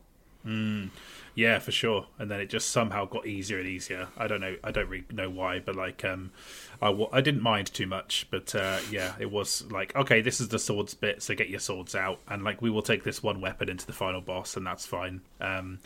But yeah, no, that's cool. A dungeon and Callus, yeah, that's bait, sir. That's that'll work on me. Excited to talk about this one. Your number 2, Phil. What have you got here?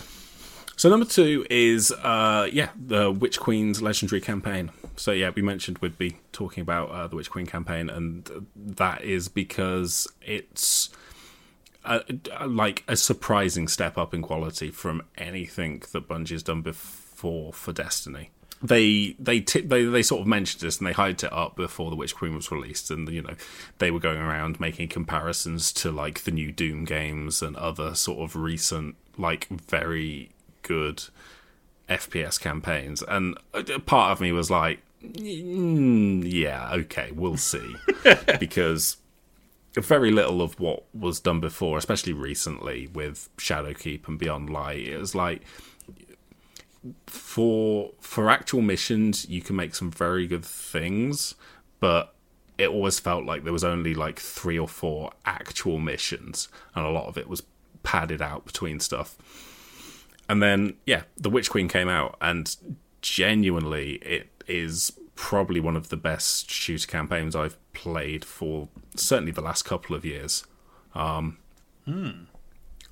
Like, in terms of, I mean, story, very good, like, leans into some of the weirder elements of this Destiny's background lore in a way that it always felt like Bungie was sometimes afraid of doing. It felt like, okay, for a single player campaign, we've just got to make this. We've got to make this the basic stuff for the normies to kind of deal with before we hide away like the weird sci-fi writing project in a lore book that only the hardcore will bother collecting. Whereas here they're just straight up like, yeah, no, this is an ancient race that made a deal with some worms and now must kill constantly, otherwise they will be eaten from within. And here is a character who represents why that might be a bum deal for them. Think about their feelings.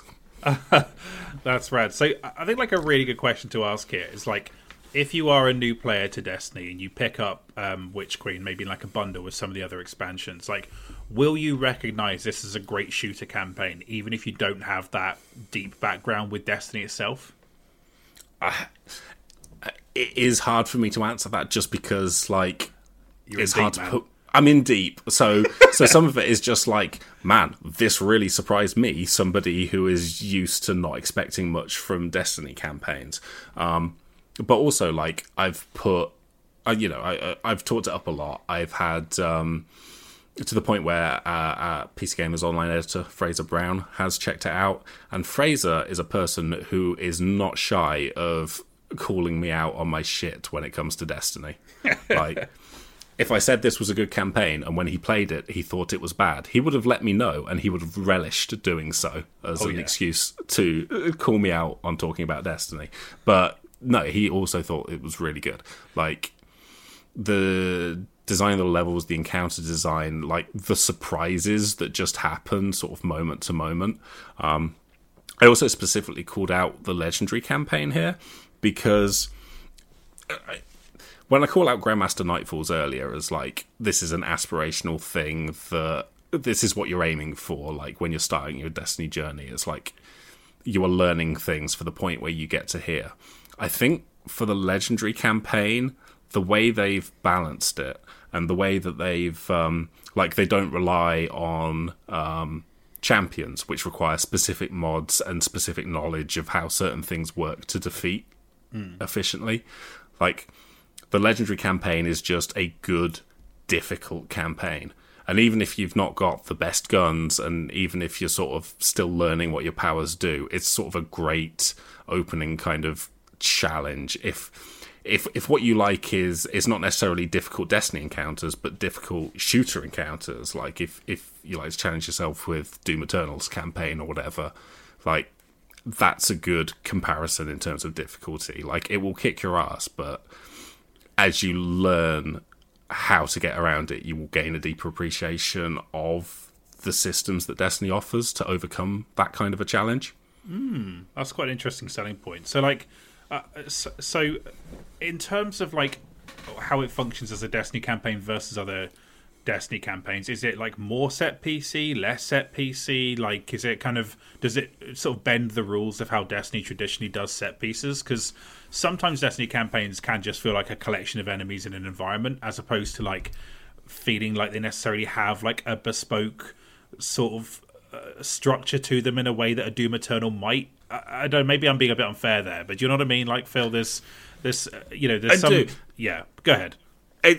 It's weird in that, in a sense, they've kind of templated things a bit more in terms of how they deliver the structure. Like, the way they have made the campaign now, and I assume will do in future, just based on, like, the amount of programming it needed to, like, change a bunch of things in how campaigns operated, but B, like, how positive the reception to the Witch Queen campaign was. Like, I think this is the sort of template now. Campaign missions work more like dungeons now, in that you sort of go through the environmental stuff, you get the story, you kind of have a few skirmishes with enemies, and then you'll get to an area and you'll see, like, one of the rally flag locations. And rally flags work they just refill all your ammo, they refill all your super, they just make sure you have maximum everything. And when they appear, you know, okay, this is an encounter that's coming up. And campaign missions didn't used to have those. That used to be like a raid thing, it was a dungeon thing. Now they're in the campaign missions, like they sort of flag to you, here comes the difficult part of this. They sort of expose, like, how you pace a shooter level, essentially. But then you do it, and you get a bunch of chests at the end, you get, like, mid-mission rewards, and then you're off to the next thing. And so they've made it... They've sort of given you a peek behind the curtains. They've revealed, they've shown a bit of artifice there, but also it means that they've done it in a way that now feels consistent with what you're building towards, which is raids and dungeons and that kind of thing. It doesn't feel like, here's a campaign, after you finished it, you will do a bunch of things that have no relation to how a campaign works. Yeah. So in that sense, there is sort of a template. Sorry. No, I was to say, like, it just sounds like... I think, like you say, the rally flags always punctuate the different activities in the game. They do make them feel a bit eventy. So I like the idea of, like, just outright telling the players something big is coming up, and then kind of like owning that moment a little bit means that the burden is on them to make something exciting that comes after it. So that seems like a good thing, you know. Yeah, and that's the thing. Like, there is artifice there. You can see it. It feels a little less organic, but the benefit of that is like it's very clearly telling you what to prepare for, and it means that I think they knew, like, okay, if we're doing rally flags, if we're doing that, we have to then make, like, even if it's just a combat encounter, even if there's not, like, a grand surprise, of which there's, like, a few big surprising moments. Like, there were moments I was like, holy shit. But even if it's just a mid-mission thing, they've come up with a good way to make it feel like a good, weighty fight against some tough enemies in ways that will challenge you. Oh, okay, rad. Right, okay, well, I have that installed. I'm going to play that right after this podcast because hell yeah, I do need to get back into that. So you and Tom can take me through all the cool shit I've been missing for the last 2 years. So I will also say the soundtrack for The Witch Queen is on point. Like, Destiny soundtracks, there's usually like a few good things, like a few songs that will stick with you in each soundtrack, and usually it's big moments, often in raids. Like, there's one in Beyond Light that plays during the jumping puzzle, which is out in space, called, I think, Deep Stone Lullaby, that everybody was raving about. I think Tim did a post on PC Gamer about that moment specifically. But The Witch Queen, vibes are impeccable. That's fantastic. That's also like a peak Tim Clark content there. A PC Gamer article about one track in a Destiny raid. Okay, yeah, that's one of the raids I haven't seen. So interesting. Okay, so last up then here, Phil. You've got your number one. Hit me with your number one. So I think it had to be a raid, and so I've picked The Last Wish. Right, yeah. So this is the one where you could cheat through it by battering a guy in the head with a sword. Is that right? Oh no, we're battering a foot with a sword. Is that right? Batter a foot with a sword. Yeah. So one of the downsides to The Last Wish is that players very quickly worked out the final boss, which I mean, it's been out for a while. I think I can spoil the reveal. But it's against a large dragon that grants wishes, and you can dispatch it by. Instead of doing the mechanics, just sort of hiding in a room, hoping that the boss turns up at the right step of her cycle, and then throwing every sword you have at her foot until you DPS enough to get to the next stage. I am sort of robbing it of some of its majesty there, though, Phil. A little bit, I feel. Because it is like extraordinary in terms of like sort of visual design, and I don't think any step in it is necessarily bad either. Whereas some of the raids do creep over into that a bit. So do you want to explain what the kind of structure of it is? Yeah, so it's essentially a bunch of... It's like... It follows on a lot of story steps from The Taken King, which is when Oryx, who was one of the Hive Gods, corrupted a bunch of like enemies and turned them to his own faction. And then it turns out also did it to this secret Awoken City, which was the hidden destination in Forsaken that I mentioned earlier.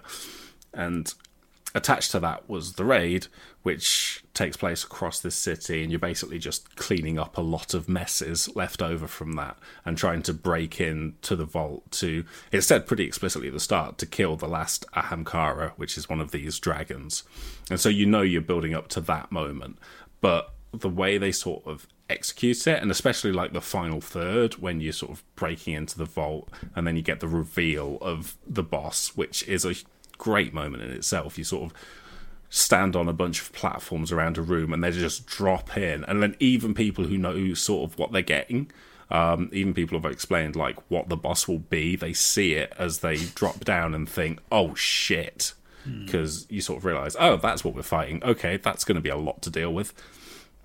And then you have to essentially carry her heart back through half of the raid again, in a section that can be quite grueling, if I remember the first time we all did it.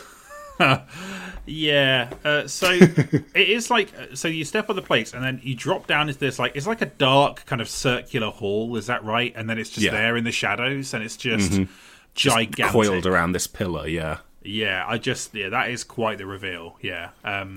Yeah, amazing. I think like the thing that really bamboozled me about this one is there's a lot of like symbol shooting in specific bits that I couldn't quite wrap my head around that element of it. But like, yeah. I think this might be the first one where Bungie really relied on giving you a bunch of pictures that all looked kind of similar and made you have to impart the information of which one you were looking at to a completely different team who couldn't see it. And that is a tried and true raid design trick that they've come back to again and again, including in the most recent raid, Vow of Disciple, where there are even more symbols. And they've tried to get around that by giving them all official names. Like, when you go into the raid, you can sort of look at this gallery of all the symbols you're about to deal with, and if you walk up to them, it will say in the top corner what their official name is. Right. And obviously nobody remembered the first day, or even bothered to learn them. So you just end up with the most, like, ridiculous call-outs. I think we were just shouting out, "Oh, I'm looking at Pink Floyd's Dark Side of the Moon," because I decided one of the symbols looked a bit like the cover to that album, and refused to not say its full name every time. Yeah, that's fair. I think the example of this I always remember is like there was a dog or a wolf or something like that in, maybe it was in Leviathan. Yes. And like there would just be like someone would say the most obscure term for like a dog possible, and then the worst one there for Leviathan, and this is a thing that Tom Hatfield is still annoyed that I won't let him live down, and so I'm sure he'll be most pleased that I'm bringing it up in a podcast now. Is that I think we were calling one of the call-outs Cup for the entire time, and at one point he decided to call it Chalice, and everybody's minds broke because it had been hours, and we were still trying to like process what we were doing, and then suddenly this different call out just completely broke us, and then it became all sorts. The whole thing went wrong. Yeah, he did nothing wrong. Like, he was technically probably more correct. I think he's correct. I think it is called Chalice officially, but it was the moment. It was like, just not now, Tom. Kind of like to it. Yeah, that was extraordinary. Yeah, so the raids are kind of like just a sort of like magic in themselves. Like they do require true commitment. They are like a thing to build up to, and you say, you do need 5 other people, so they're demanding in that respect. There's no matchmaking, right? So it's always like, and even if it did, it wouldn't help probably. I picked Last Wish knowing it probably wasn't your favourite of the raids that we experienced, and also not really knowing if you even had a good time when we were doing raids a lot of the time. No, I love them. I love them, and I really miss them. And like I worried that I wasn't good enough, and I was kind of annoying the other people a little bit. But no, I had a great time doing the raids. I mean, admittedly, in my head, I do kind of box them off a bit as like pandemic era activities. Yeah. Like I think, there was a real like, there were kind of moments where I'd get a sense of how everyone's mental state was going at that time based on like how long you had been muted specifically. Oh dear, yeah. I was probably just going through a rough time, but no, I genuinely enjoyed them, and do you know what? Like I consider it like. It sounds dumb, but a great privilege to have seen them, because there are so many people who will play Destiny who will never see those raids and will get to experience them in the way that I experienced them. And so the fact that I got to go through them with people who knew what they were doing and were very patient in explaining things to me and other people who couldn't listen to commands properly. No, it was pure magic. Like that's kind of why I see as the magic of Destiny is like the peak of FPS design is in there somewhere. You just have to stick with it long enough till you find it and be lucky enough to know people who are playing it, basically, you know? Yeah, I mean, it's difficult as we've sort of talked around, like, what it is Destiny raids do a bit. I think just because we're sort of sharing memories and commiserating about old times, like the time we were really good at Crown of Sorrows and everybody else kept messing up that boss, but we had it on point for hours. That was infuriating. Bad waste of a Sunday, that, if I recall, but yeah. Mm-hmm. Yeah, I just looked up on Steam. 7.2% of the player base have the achievement for completing Last Wish, which is... I mean, it doesn't surprise me. Like, for one thing, raids need 6 people, and it can be difficult to get 6 people together. And it really is much better to experience it with people that you know than like randoms you've met on an LFG Discord or whatever. Although I will call out the Destiny 2 subreddit I think it's Raid Sherpas. Let me check. I've used them a lot, and a lot of the people I've met through there are just like really good at explaining the encounters and really patient with everybody. And like, if you don't have people to play the game with and you are interested in it, there are. Yeah, I sort of feel bad for calling out the community earlier in terms of like obnoxious posts that get me annoyed on a subreddit, right? Because there are a lot of people who are just like really eager to help you learn and enjoy the game. So yeah, the subreddit is just r/Destiny Sherpa, and I've used it a couple of times to like get through our first clears of like Deepstone Crypt, and the most recent one, Vow of the Disciple. We found some of that, and both of them were like really positive experiences. So like, if you are interested and you want to know where to look, like that's one place. I'm sure there's like some Discords as well that are dedicated to helping people out. There are some really useful community tools. I suppose. Like that is the strange thing about them, is that they are kind of like a weird mix of FPS and puzzle, right? And like it's like and each one is kind of like a challenge. You have to kind of figure out exactly what you do. Whether usually there's some kind of cycle built into how they work, like it's repeating a thing over and over and optimizing. There are a few design tropes that Bungie likes to rely on. One of them is like weaving players between different stages of an encounter, so you've got to do multiple jobs like in a different order, or calling out certain things, or two teams that have to coordinate with themselves before coordinating with each other at the same time in a way that just makes comms really messy. It feels like I suspect they sort of design these encounters to be like, okay, what does a really elegant version of this fight look like? And how can we stack on a couple of extra mechanics to just make it like chaotic? The worst one for that is the final boss of Garden of Salvation, which I think just is a constant panic. Like, it's just a panic attack for 2 hours, essentially, as you sort of figure out and slowly get towards doing it. But it can never feel comfortable, because you've got multiple teams essentially playing Gambit to the side of you while every platform you're standing on disappears, and you have to try and rebuild it while everybody is shouting at you because things are going wrong for them as well. And how you respond to that pressure and the fact that everything is going wrong all the time is kind of a good benchmark for how much you'll enjoy raids, I think. Yeah, for sure. It was like a kind of reappropriation of it reminded me a bit of like Magazine Stress, but just in a different format, like where I was asked to do something a bit different. But that's okay, yeah, good times doing those. The more recent ones, Top Notch 2, Phil, am I missing out on some good ones there? So I really like Vow of the Disciple. Part of it is that, yes, it does have a lot of ridiculous call-outs, but also... So this was a slightly different one for us because me and a couple of friends found 3 other people, and we tried to do it on day 1 during contest mode, right. Which is like a harder difficulty that they implement to try and stop, like... essentially to stop streamers from getting a head up on everyone by over-leveling for the encounters. Right. Just to make the sort of raid race on day 1 a bit more fair, and level the playing field a bit. So we attempted it, and we did solve a couple of the encounters ourselves. Like, we figured out what we were doing, and that was quite gratifying, because sometimes, especially if you're coming to them late, like hearing the explanation of what you've got to do to complete a particular raid encounter, sometimes you do end up thinking, how did anybody figure this out?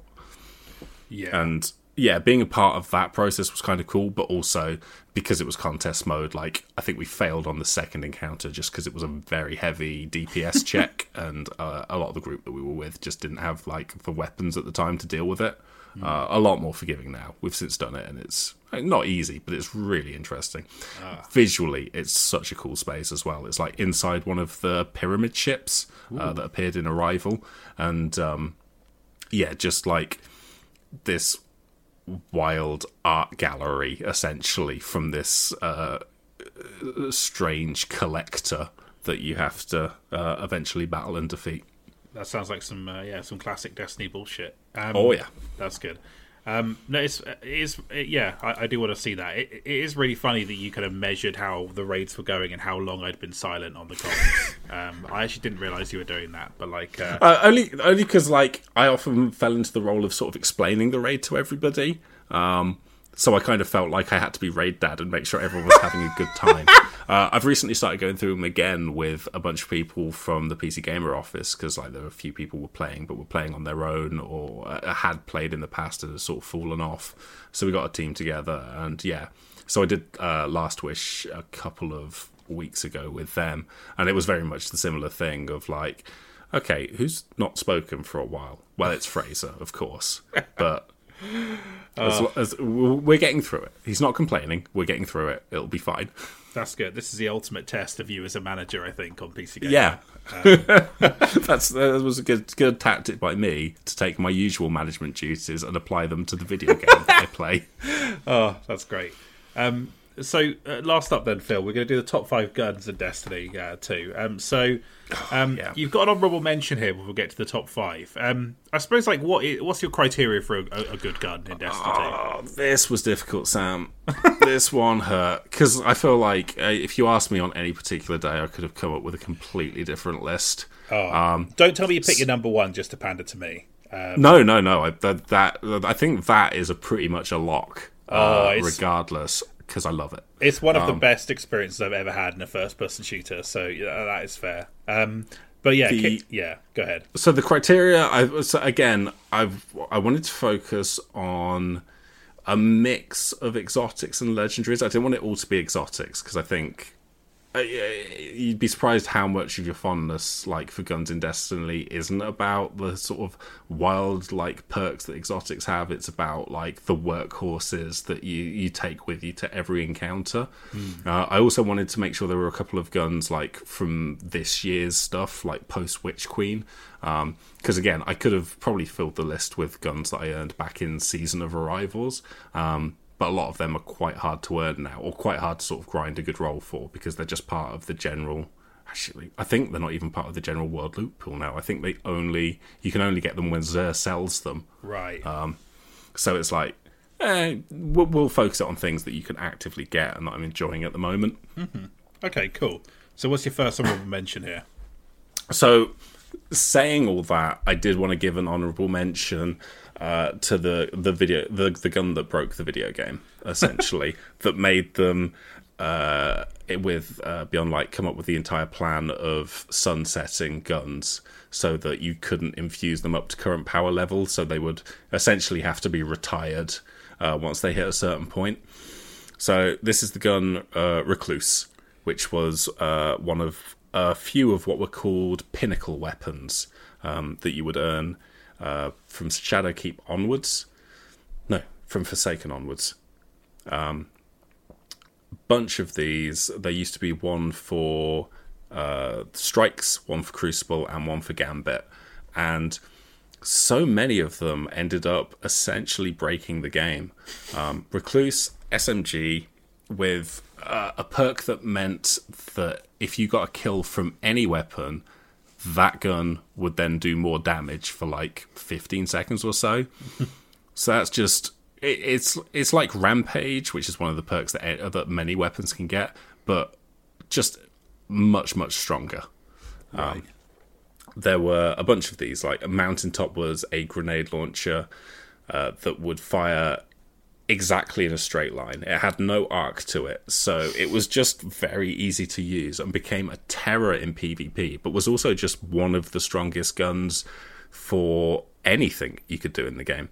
It did a lot of blast damage, and so both Recluse and Mountaintop were PvP pinnacle weapons that were desirable in basically anything you do. Like, they would get you through raids, they would get you through anything. And that made a lot of people quite mad, because they were forced to play PvP and do well at PvP in some instances to get the strongest gun for every activity in the game. Wow, okay, yeah, that's... yeah, I could see there being some issues there. Pinnacles, were ultimately retired because, they just... they each one had a unique perk essentially, and that just meant they were often the best version of that archetype in that slot, and were legendaries, so didn't even take up your exotic pick. Okay, it was unsustainable. Yeah, that's like sheer madness, really, when you lay it out like that. I didn't realize. Yeah, that's not even an exotic. Okay, yeah, playing with fire, really.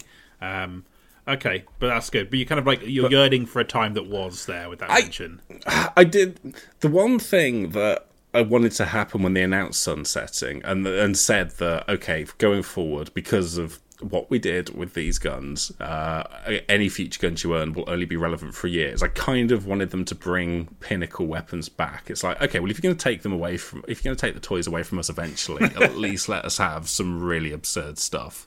And also, I kind of had to call it out because I have like over 21,000 kills on my Recluse. Wow. It was basically equipped constantly for a year of my time with the game because it was just that good. Yeah. So yeah, it was a moment in time that had to end, but what a moment in time it was. Yeah, I think it's beautiful because it lasts, Phil. That's exactly. That's good. So what's your number 5 here? So my number 5 is a bow called Under Your Skin, which is one of the newer ones. It's from last season, Season of the Risen, which it's worth picking out because I think it's a good example of what you can do with the new crafting system that is in Destiny. So this is the first like crafted weapon that I put a bunch of time into because I saw its perks. I knew exactly what I wanted. So bows work based on the draw time, and so a lot of bows have varying degrees of draw time, and that is just how quickly you can fully charge an arrow before firing it off. And there are a couple of perks for Under Your Skin specifically that mean if you get a kill with it, it just supercharges your draw time, and you can just fire off subsequent arrows super quickly.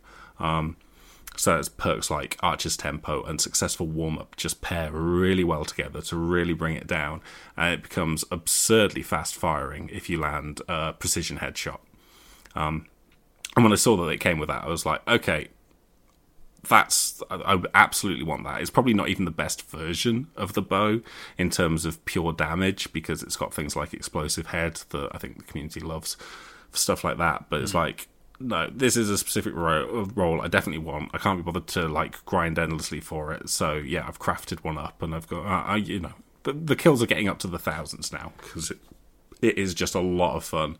The reward for getting like a precision kill just being this constant like tempo of fast firing shots. Yeah, that's the thing. It's like I never felt like I could fully click with bows in Destiny because they just never got. I mean, like they looked nice and everything, but they never quite had the heft of using some of the other guns, and like that counted against them in my head. Like even when they were good, they felt a little bit weak. But it sounds like this like kind of gets around that just by its very nature. Yeah, that's cool. Yeah, so what's your number 4, Phil? So for number 4, I've picked out two exotics that I was debating. I think the official one that I'm picking for number 4 is Exotic Grenade Launcher Witherhoard. Yes. So this is probably one of the more unique weapons in the game in terms of rather than shooting a grenade, it shoots like a ball of gribbly corruption that if you hit an enemy with it, it'll just do damage over time to it. But also you can hit it on the floor, just fire it at the floor, and it will leave a pool of the stuff there that will just last for a bit and is really good for area denial. It's in a lot of use in PvP. Like Bungie recently introduced Rift back as a game mode, which is from Destiny 1, which is all about taking... It's essentially a capture the flag type thing. You go and grab a ball from the center, and you've got to dunk it in your opponent's rift, backed by their flag. And boy, does Witherhoard get a lot of use there, because it's just great for blocking a doorway or other bits of area denial. Yeah. Anything that has that kind of utility and kind of unique use case and also does a decent chunk of damage is going to be well loved. Yeah, this gun was like permanently in my inventory because it would solve it would just solve so many problems for me. Of like, it's a great no skill gun. Like, you're like, okay, I'm bad at this, but I'll just plonk this on the ground, walk off, and like 3 dudes will very slowly die from attritional damage, and that's fine as a contribution. And like, also the fact that you could take it into the PvP and you just run into these Witherhorde zones constantly was messy, but also quite fun. And definitely fun when it happened to other people. So as an AoE kind of weapon, it was it's terrific. Is this still in the kind of like rotation? Do you still use this and enjoy this, Phil? Oh, absolutely, yeah. It's so.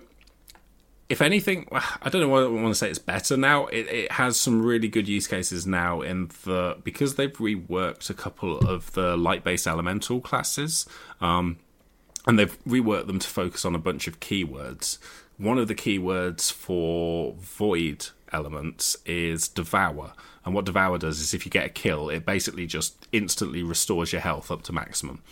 And if you get lots of kills, it will just keep restoring it on a timer as long as Devour is up. Every time you kill something, your health goes back.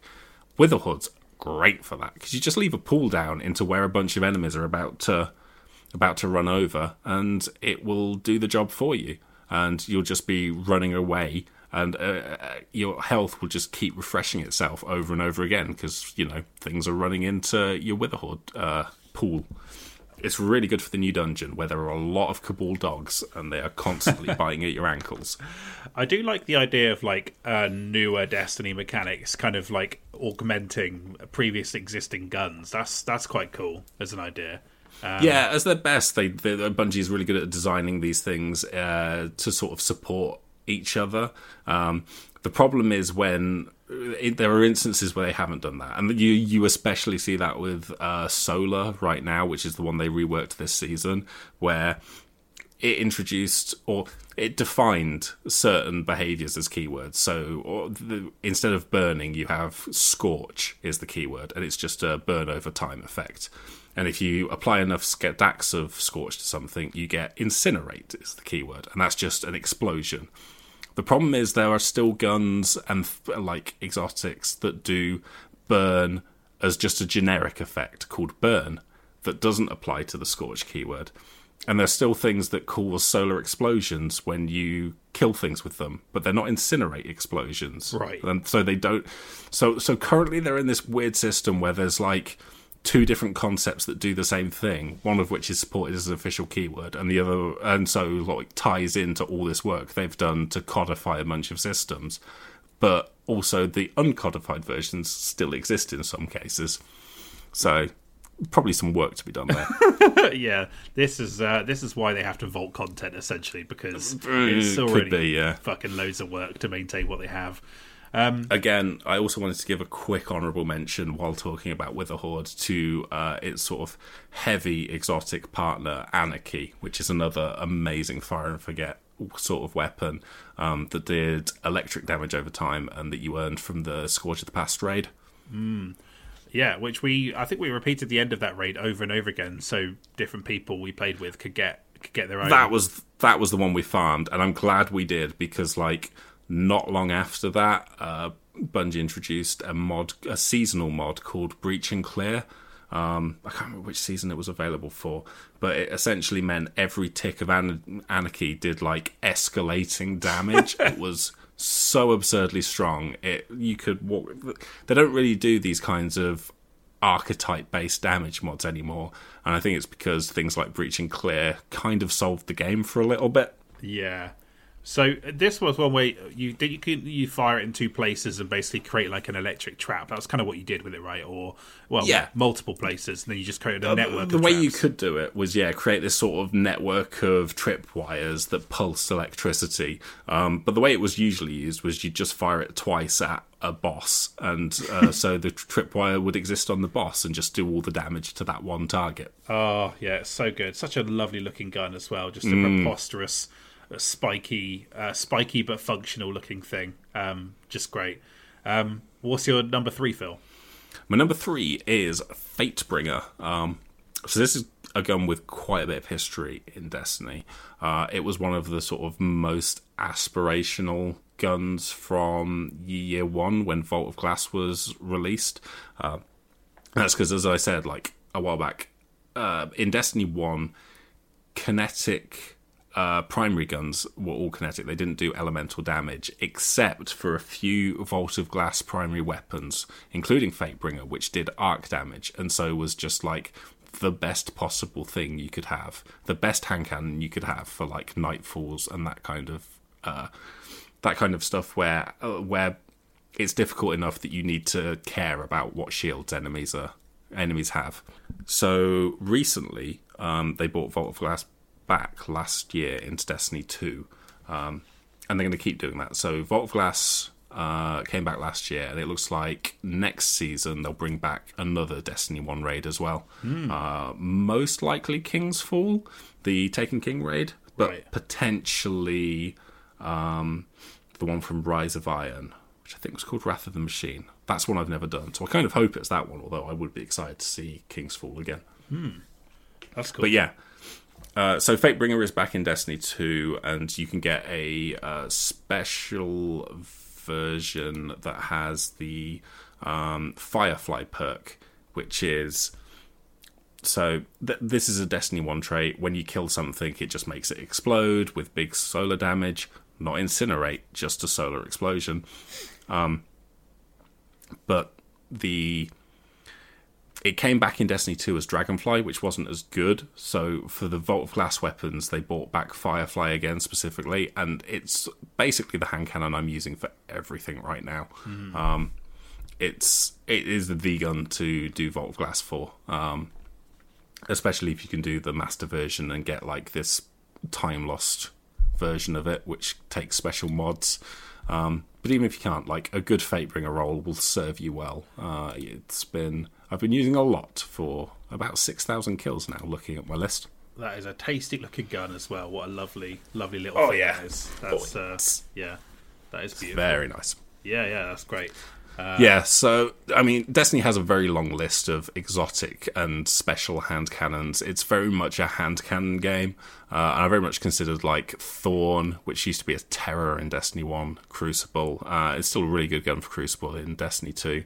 A bunch of other hand cannons like Hawkmoon and The Last Word. But yeah, I think a Fatebringer, it's a good legendary pick. It will just, again, a quality workhorse weapon. I do also like the idea that like there's a lot of stuff in Destiny that's now so old they can bring it back round, and there's a nostalgia factor for an old gun essentially. Absolutely, yeah. There's it's really got that kind of... I think it's because they do a very good job of like coming up with good special concepts for a lot of these guns, or just good designs. And hand cannons especially, like, the community loves a 140 RPM hand cannon. There's probably more of them than there are any other archetype of guns in the game. Yeah, that's cool. So what's your number 2? Number 2, so this is from the new dungeon. It's called Storm Chaser. So this is absolutely just the best heavy pick that you can have this season. Linear fusion rifles really had a moment a couple of seasons ago, in the season before Witch Queen's launch, which was an extra long season. It was like 6 months, Season of the Lost, because Witch Queen was delayed. That had yet another one of these damage mods that basically meant linear fusions were doing absurd amount of damages, absurd amount of sort of escalating damage based on the number of hits you took. But in addition to that, they were also buffed a bit. And so they've just been strong, heavy weapons, even though that mod no longer exists. Storm Chaser comes out, and I guess because it needs to stand out from the pack, it does a burst of 3 shots. And currently that just means its damage output is exceptional. There's, it's not a gun that I've got, the longest history with. I only earned a good version a couple of weeks ago, but, already it's taken me through most of the raids I've been doing with the PCG team. It has been with Storm Chaser at my side, because it's like, this will be a nice burst of damage to help us get through things a little bit easier. Remind me what a linear fusion rifle does in Destiny, Phil. A linear fusion rifle just fires a big laser in a straight line. Yeah, that's nice. So it's slightly different from the regular fusion rifles, which are special weapons that do sort of this burst fire, usually in a vertical pattern. Still very good, like a lot of good fusions, but linears, like the best one by far is called, in terms of design more than damage necessarily, is called Sleeper Simulant, right. Which is an exotic that does this like very hefty red laser that then refracts back when it hits into multiple shots that do reflective damage. That is, preposterous. But this is a beautiful looking thing. This, this is the current king from, and a good reason to sort of grind out the new dungeon a few times to get a decent roll of this baby. Don't know how they keep on just making these designs look so tasty after all this time. Like so, yeah, they managed to keep that. All of the duality guns are like that. They've got this sort of nice kind of red flecked obsidian look to them. Really good stuff. Yeah, very nice. So your number one, Phil, familiar to me. My number one. Yeah. I'm sure there's like a lot of potential options here. People might have been expecting, especially because I'm going with newer weapons or useful weapons now. Things like Arbalist, which is basically the default pick for a lot of high level content. But nope, I'm going with a personal favourite, which is Izanagi's Burden, a special sniper rifle that you can essentially overcharge with a 4-bullet round to do just massive damage. Yeah, just the nicest thing I've ever fired in a first-person shooter, I think. Like, and makes a preposterous noise when you charge it up, right? Like, kind of. That's the thing. Yeah, the ritual of it is what just makes it like the best gun in the game. Like this thing of. You pull it out, you hold the reload key, and you just get the satisfying reload animation as you stuff this sort of overcharged round in, and then the sort of cacophonous funk of firing it. Yeah, it's like a kind of like a blade kind of sound it makes, like a just the sound of metal basically, and then and then just the noise, and also just an absolutely gorgeous looking thing as well, like. All of the weapons that came from the Forge were like this, right? Like just these really ornate looking kind of. They just looked like these boss guns that were kind of like the peak of what the game had to offer, you know? Really just a really nice thing. Yeah. So this was what you were grinding out Forges for a long time for. Worth it. I can't imagine you regretted that decision once you got hold of it. I'm actually really hoping. So, a lot of the Season of the Forge weapons were kind of a victim of the sunsetting. So I've got a couple of them. Like, I've still got my Hammerhead machine gun, which I loved dearly. Oh, yeah, that was great. It's still in my vault, or I don't really break it out much, because, again, sunset weapons cannot be infused, so you can't really take them into anything except the most basic stuff these days. Mm-hmm. But this season, they have brought back a bunch of the menagerie weapons, from Season of the Opulence. So I really hope that at some point they'll be bringing some of these ones back, Hammerhead and stuff like that. Yeah. But in lieu of them, you can still get. I think Izanagi's Burden, because the forges are no longer around. I think you just buy it from a kiosk now with some random materials. Yeah, that's but that almost feels like. It should. I think it's like a lot of materials to get it right. Like it's not like an inconsequential purchase. I think it is, unless you have, unless you buy the Forsaken something or other pack. Right. There's a little pack that basically gives you a heads up on all the Forsaken exotics that aren't available through normal means anymore. I think that's one of them. Gotcha. I think I'm just being protective because I put so many hours into getting it myself. This is the thing. You sort of build up a little relationship with the effort you go through, and now these people come in and they can just earn it from a kiosk. It was the ultimate a transaction. Yeah, it was the ultimate FOMO for me because I just saw I could hear you and Tom using it every time, and then like sometimes I would hear the clink as you both like did the charge shot at once, and then like the two shots in a row, and I was like, what am I going to do? Not have this? Like That's it. Yeah. Yeah, if you just see two people fire an Izanagi's Burden, and you just see like this pretty beefy champion instantly destroyed, you're like, okay, yeah. Oh, that's good. Well, a great pick for number one, Phil. Well, that's awesome. So yeah, I hope they bring it back too. But thank you so much for joining me and talking about this stuff, Phil. Oh, it's been a pleasure. As you can clearly see, I am happy to talk about Destiny for a long time. Yeah, it's great. Like I thought, okay, well, I'll try and fit this inside 90 minutes. Didn't happen. That's absolutely fine. Oh yeah, God. No, we worked loads in, but I really appreciate your time. So thank you. I'm sure we'll have you back on again. We are incidentally going to do another Hitman episode. So if you do want to come on that one, awesome. Yeah, did you manage to fit Hitman 3 in around your live service games these days, or?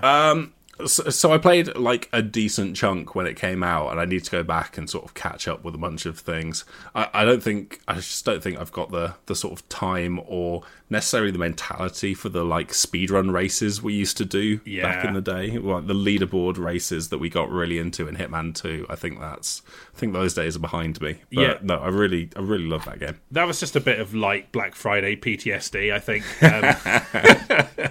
It manifests in some weird ways, doesn't it? It really does. Either foolish purchases or foolish life choices, basically. But yeah. Okay, great stuff. Where can people find you on social media, Phil? Technically they can find me on Twitter at Octaeder. That's Octaeder. Although I will warn everybody, I don't actually tweet that much. It tends to just be a rant about a Destiny thing every 3 months. And maybe a Yakuza retweet. I still think that's well worth consuming when it does happen, personally. And your work can be found at PC Gamer occasionally, I'm guessing, Phil, as the big boss man. Yeah, yep. PC Gamer, both in the magazine and on the website sometimes. Awesome. Yeah, and the podcast can be followed at Backpage Pod. We have a Patreon, patreon.com/BackpagePod if you'd like to support the podcast. I will offer Phil £40 after this call that he can go and spend on some Destiny 2 silver if he wants to. That's up to him. But, if it's underground, Phil, you don't have to declare it as additional earnings. Oh, yeah. That's how we do things on this podcast, transparent accounting. I'm Samuel W. Roberts, and thank you very much for listening. Matthew will be back next week as we return to the Games Court format that has no nutritional value, as he says. So look forward to that. Thank you very much for listening. We'll be back next week. Goodbye.